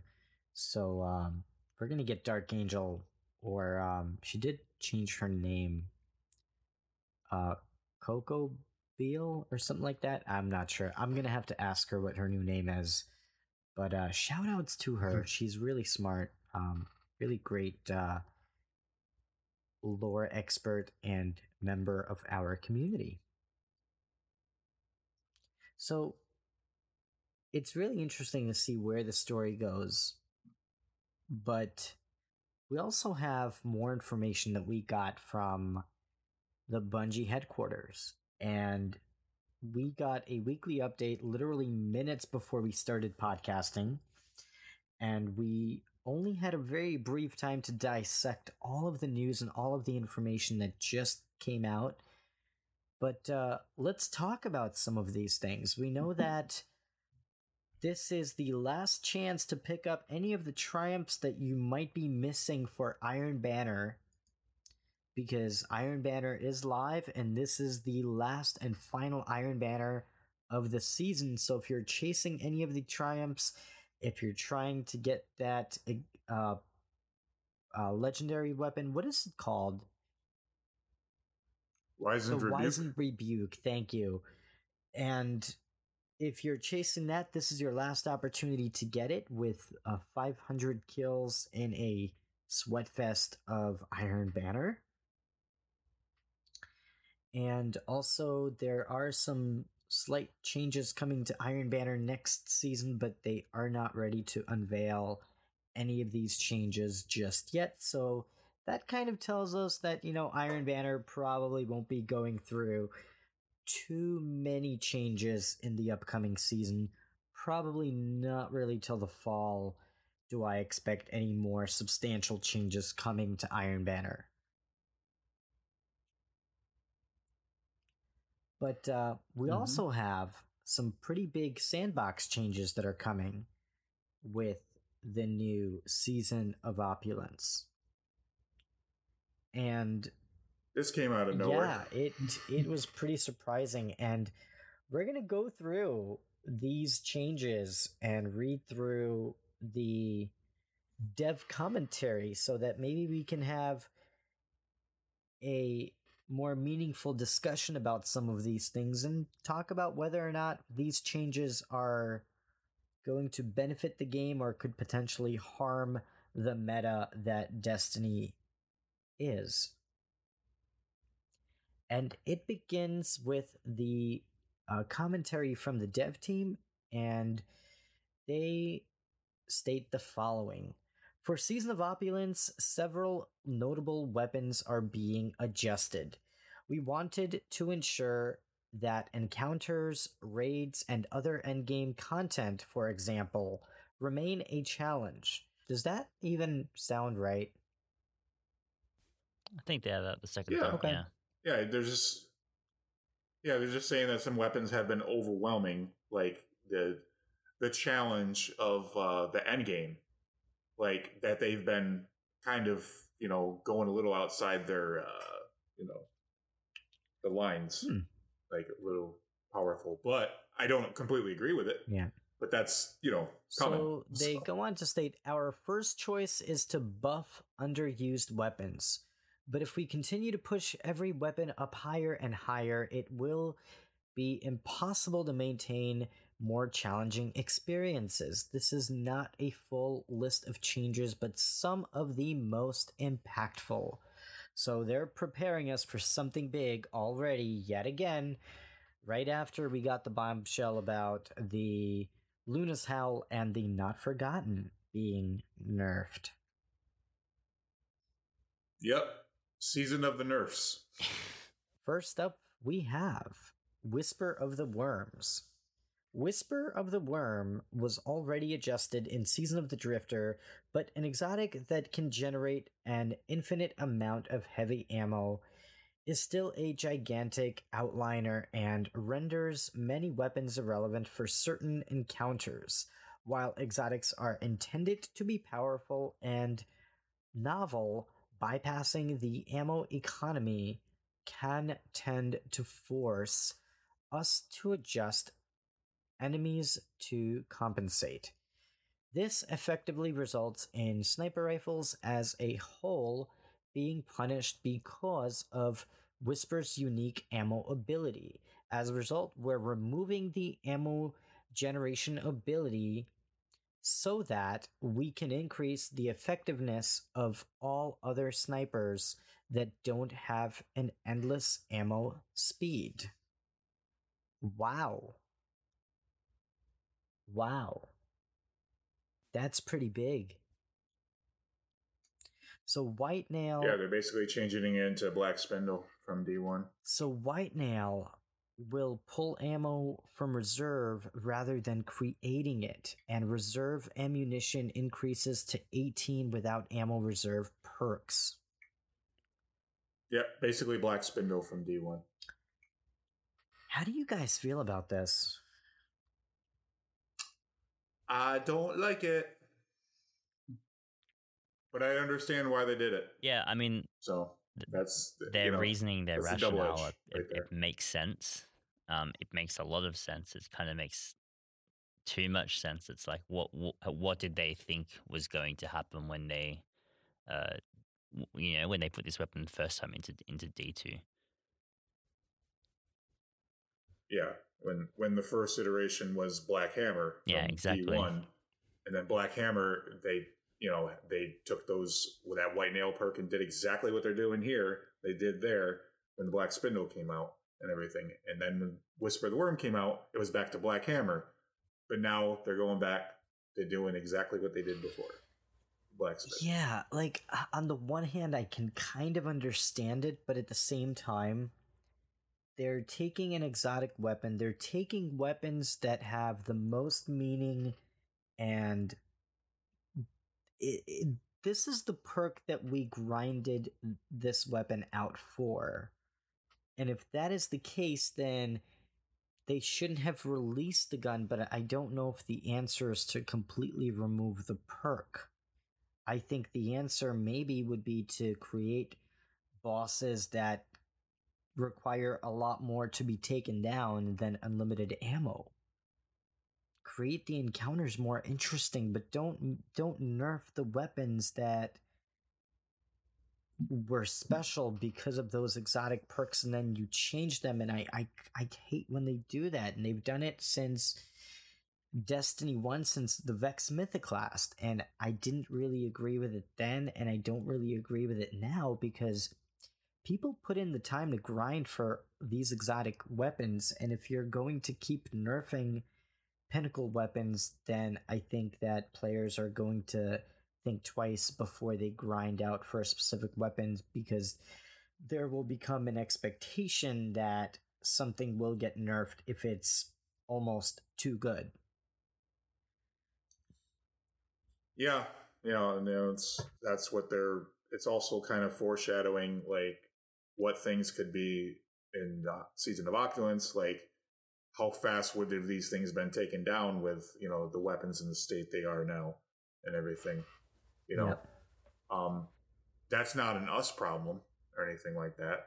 That's just literally the way the content was designed and things like that, but yeah, people do get really salty over this because it's like, yeah, you grinded for that. People put in weapon. hard work to grind out for these weapons. You took the time, to do that. But you also got to think, though, that any point in any given time in any part of the game, it's Bungie's game, even though they do make it for us to play, that they reserve the right to pretty much change everything in it and stuff. So. Sure, they can pretty much take the servers down if that's what they're going to want to do. It's their reservation and the terms and conditions that you've signed, but at the same time, if you're going to keep people playing the game, you don't want to piss off the people you're creating the game for, because eventually people will find other games to play, right? So they need to be sensitive to the hardcore players who actually take the time to grind out for powerful items like the Not Forgotten, like the Whisper. That was a really tough mission, and at the time, it took. Oh, go ahead. I got a thought. It took quite a bit of time to complete that mission, and for them to just go and completely change it in such a fundamental way, it almost shows me that they didn't really fully learn from the lessons that they had before, because they released a weapon before that was kind of too powerful. They ended up nerfing it and pissing off a lot of people. And they're continuing on the same trend now, and seeing this again does not make me happy. It's showing me that I'm gonna play devil's advocate here. Because this is not gonna affect the people, the hardcores, at all. Because they will just adjust, basically. Like, people, the hardcore players know this game inside and out, and what is the most effective means of doing DPS and strategizing and things like that. And sometimes this will actually, some of the hardcores don't mind this because it gives them more avenues to try other things, other weapons, to be more, more versatile and have more diversity. And who knows, there might be some really good exotics coming that could be even better than this, but, that's what I'm saying is just, it's not, I don't think this is going to affect like the hardcore players and things like that, because they're just, they're accustomed to, changes that can occur in the game when weapons get a little too hot and things like that, where they become like the only choice sometimes. It's a good point. So now let's move on and talk about Sleeper Simulant.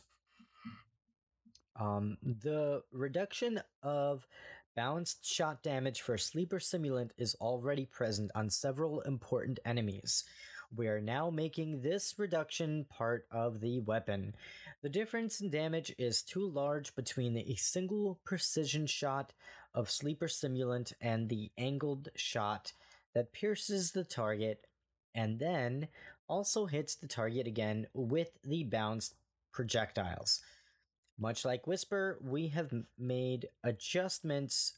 We have to adjust enemies around that potential. By making these changes a permanent part of the weapon, we can get into a more balanced position.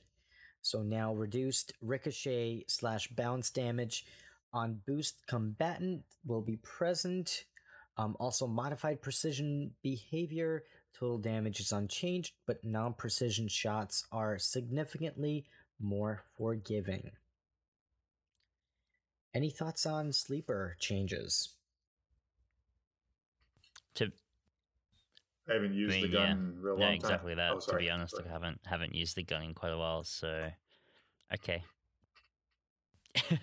Yep, I kind of agree. I mean, I've used it a little bit before, but I think right now there are more viable options other than the sleeper, and especially now, Outbreak Perfected is so much fun. That's kind of been my go-to for killing bosses and ads and literally everything besides PvP. That's going to be next on the chopping block. You watch. I hope not. But you're probably right. So let's move on to Lord of Wolves. For Lord of Wolves, Bungie states that Lord of Wolves received a massive increase in damage with the full benefits of the shotgun changes in Season of the Drifter. This made it a lot more popular, but we got a significant amount of feedback that released the wolves activating on every single kill made it difficult to control, and weapons ammo corruption. As a result, we're allowing you to swap between the two states to control the output while also reducing its output slightly. PvE damage has been reduced by 20%, and also the release of the Wolves perk has been reworked to no longer trigger automatically on kills, and this effect on is now triggered by holding reload, similar to the fundamentals on Hard Light and Borealis. And finally, PvE damage and range bonus on this effect has been removed and replaced with a universal damage bonus instead. So that was the change for Lord of Wolves, and yeah, I don't really use Lord of Wolves too much to really care about that one. I'm okay with that change personally. I have no problem with it. It is interesting how they changed how the perk works to not happen automatically, because the perk was sometimes a bit of a drawback of the weapon, where you would get a kill and then all of a sudden it would just like waste all your ammo. So now changing it to make it so you have to manually activate it, I think is an interesting solution to that.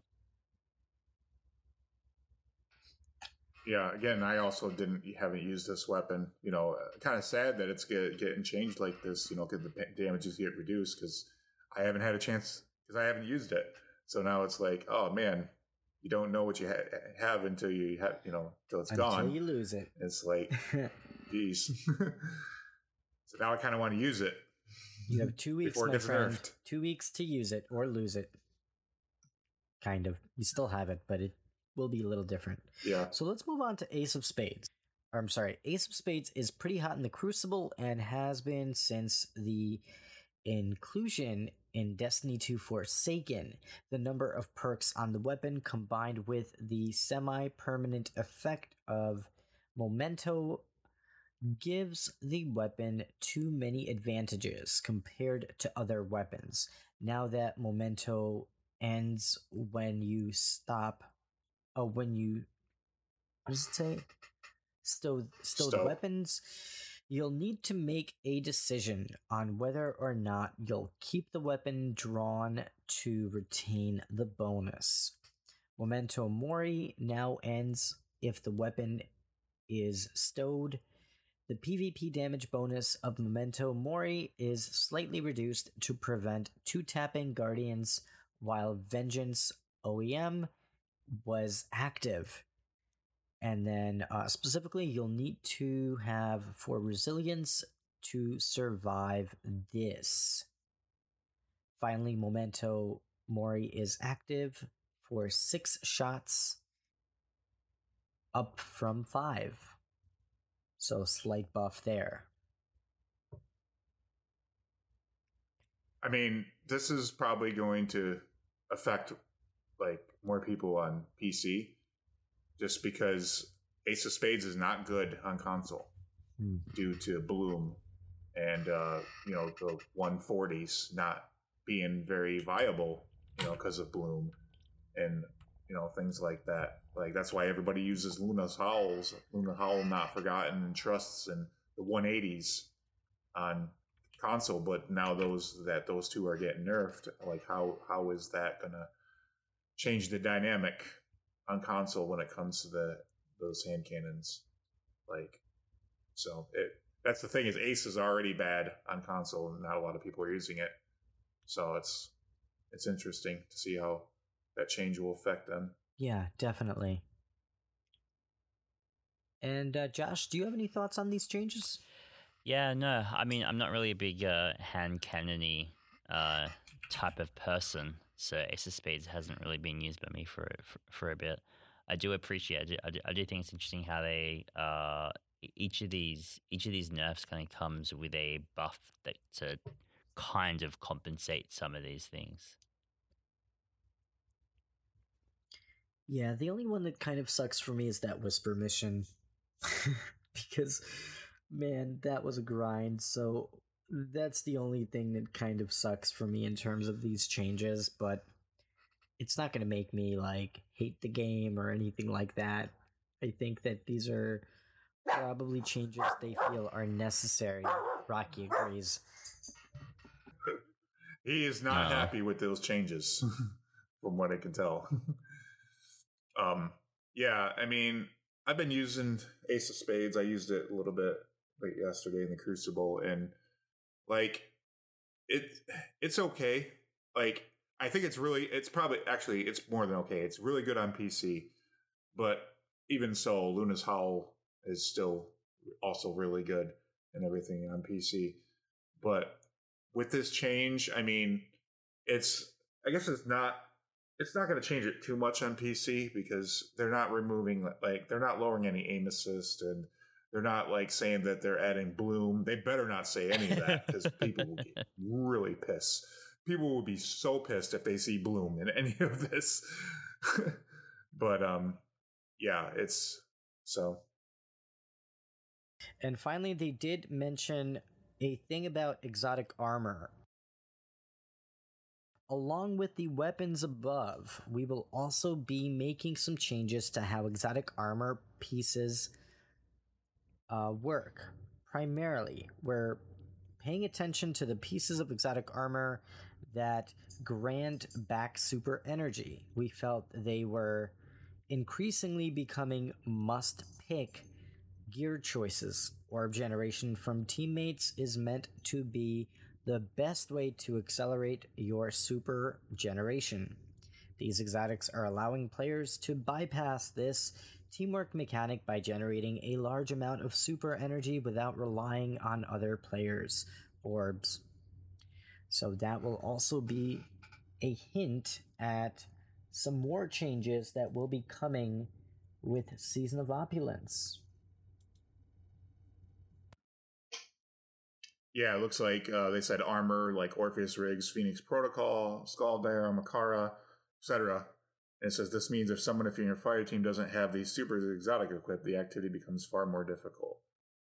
And they're making these changes to these armor to preserve their power fantasy and still leave them as viable choices for difficult activities without making players feel like they must equipped or at a big, huge disadvantage. I mean, I think there for Skull on Warlocks, there definitely was extremely effective. For getting all your super back. It's super effective. Yeah. I mean, like you would be really disappointed and upset if you threw a Nova Bomb and you didn't get back your complete super. You would just think, "Oh, what a waste." So it's really not surprising that they're taking a look at that to kind of bring that down a bit. Yeah, it seems like they're trying to balance the game in time for the new content. They want to make sure that the new content feels challenging and fresh, and they want to maintain a certain balance in the game. And, some exotics are a little bit too powerful. I think we did mention the Outbreak Perfected, and it's going to be very interesting to see how they handle that weapon, because I think of any weapon right now, that's probably the deadliest weapon for killing everything in PvE, whether it be bosses, whether it be, taking it into Gambit or Scourge of the Past raid. We actually melted the Scourge boss in one phase with the Outbreak Yeah, it's Perfected. pretty crazy. Yeah. But exciting times. I'm really excited about this. Let's see if there are any other updates here that are worth mentioning. They are adding some... There's a Trevor shirt. Yep, there's going to be a Trevor t-shirt coming to the game. Or coming to the game. Coming to the Bungie store that you can purchase now. For $24.99, you can get your Trevor t-shirt and be legit. And what else? They have a few other things that are available for sale, including a Black Talon pin, a Sundance Ghost vinyl, the Comic Collection shirt, and more. So go ahead and check that out on the Bungie store. Just be careful about those shipping costs. They can be pretty expensive. But let's see. Other than that, there are a few things in terms of support updates. A tale of two flashpoints. We actually had that happen to us because for me, the flashpoint was on Titan. And then for Shadow Price, I believe it was on EDZ. And yeah, we got kind of sidetracked because we had different flashpoints, and we were both trying to get our flashpoints completed. Yeah, that was kind of funny. So they will be fixing this. This was a known glitch. Also, make sure you get those Iron Banner bounties completed this week and finish up that Triumph, because this will be your last week to get that done. Make sure to have that completed by reset. And what else do we have here? There's an issue with the Risk Runner, apparently, that people are getting bird errors. So that's a known thing. And then we have Movie of the Week. Josh, do you want to give an honorable mention for Movie of the Week? I know you mentioned that you knew somebody who was featured. Good friend play with Destiny. Got the honorable mention for his little whisper video that he did. I think he put it out yesterday.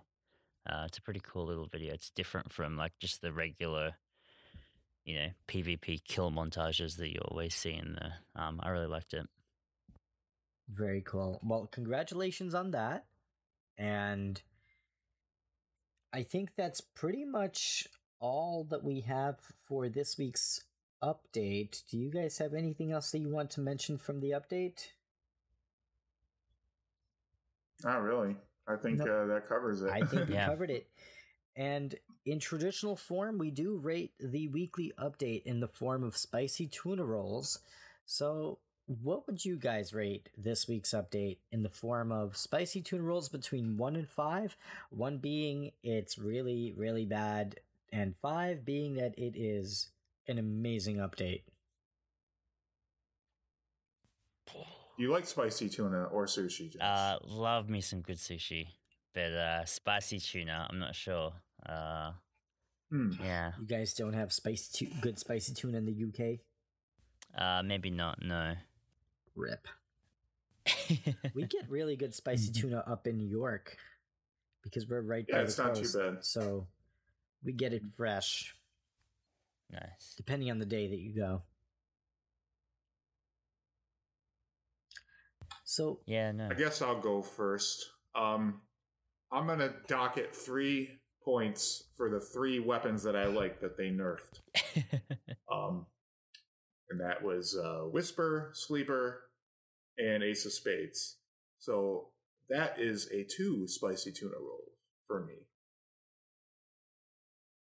Yeah, I think 2 spicy tuna rolls. For it's lots of sad and unfortunate news about those nerfs. That yeah, they might be fair, but still, it's kind of rough to hear, I guess. Yeah, you never want to hear that. No. And then like a bunch of them are in there, and it's like, oh, here we go, just set us up for this bad news. Yeah. Like thank God you're doing it 2 weeks before the season comes out. So if there's any solace in that, then okay. So here's my thoughts on this. We have several elements of this weekly update. The first one talks about Season of Opulence sandbox changes. And I understand the need for some of these things, but at the same time, I don't know if the answer is necessarily go nerf the weapons that people chased after for those specific perks and the things that made them special. If anything, it shows that Bungie still has not figured out how to properly balance their game, and at the consequence, we are the ones who suffer because of this, because our favorite weapons change in ways that we remember them as being the very best, but we can never go back there, right? And that's never a good feeling to have. And it sucks when they can't get it right and they have to go back and retune things. And I appreciate them being honest about it, but it sounds like there's a lot more changes that are coming to the game. This is just the beginning. And it's coming at a time when there's not a lot of new content in the game, with a lot of competition being out there already and a lot more coming in the next few months. So it's going to be interesting to see how everything transpires. But also remember, we have new content coming on June 4th with Season of Opulence, and it sounds like there's going to be a lot of changes that are coming to the game. So maybe they have a plan for how they can make the Destiny experience better, and if the game will be better because of these changes, I understand it. And I'm going on a rant right now. I know, I'm sorry. But I don't like overall these sandbox changes. I think that they messed with one of my favorite exotics, the Whisper, and I think it sucks. So I'm gonna give this update a 2 out of 10, a 2 out of 5. Spicy tuna rolls. I did like the Trevor shirt. I did like that. But there wasn't really much of anything else in this update besides preparing us for the worst. So, but it's not too bad. It's not all bad. Yep. So, guys, we have come to the time now where we pretty much end the show. We've talked about so many things, and Josh, thank you so much for being on with us. We really appreciate your time. We had an absolute blast chatting with you and learning more about you and talking about the next Season of Opulence. Yeah, no, thanks for letting me come here and talk to you guys. It's been fun. Yeah, and dude, before we wrap things up for the evening, where can we all learn more about you? Yeah, I'm chilling on Twitter most of the time.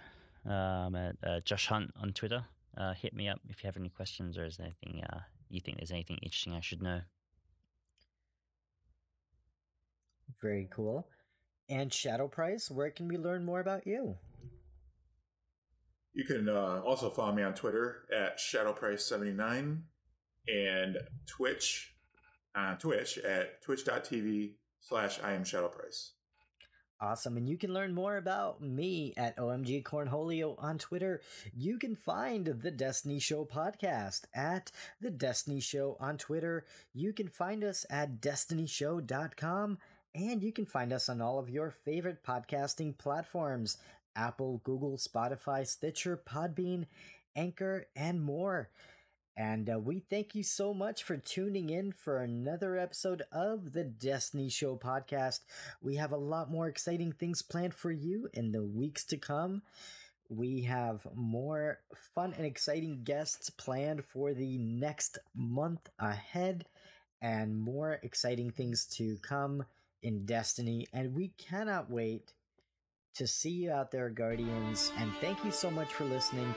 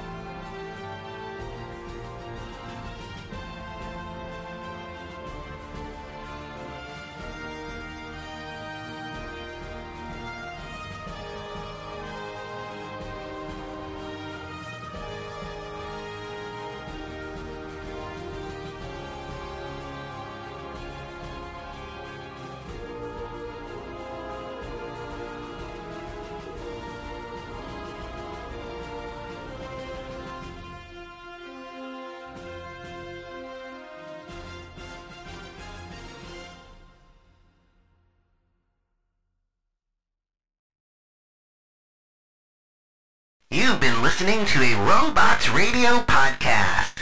Smart shows for interesting people. Check out all the shows at robotsradio.net. Have you ever wondered how deep the Elder Scrolls lore rabbit hole goes? Have you got a grasp of the basics and want to find out more about the universe? Written in Uncertainty is here to help you. We'll be mixing in philosophy, theology, and whatever other theory is useful with Elder Scrolls texts to untangle some of the biggest questions in the series, like what are dragon breaks, how does Chim work, where did the Dwemer go, and more. Check us out at writteninuncertainty.com or find Written in Uncertainty on any podcatcher. Thanks for listening, and catch you later in the Grey Maybe of Tamriel. Save big on your Memorial Day barbecue, all in the Kroger app. Get 3-pound rolls of juicy 80% lean ground beef for $3.49 a pound with a digital coupon. Then get select varieties of flavorful Powerade, Body Armor Super Drink, or Arizona tea for 77 cents each, all with your card. Shop these deals at your local Kroger, less than 5 miles away. Or tap the screen now to download the Kroger app to save big today. Kroger, fresh for everyone. Prices and product availability subject to change. Restrictions apply. See site for details.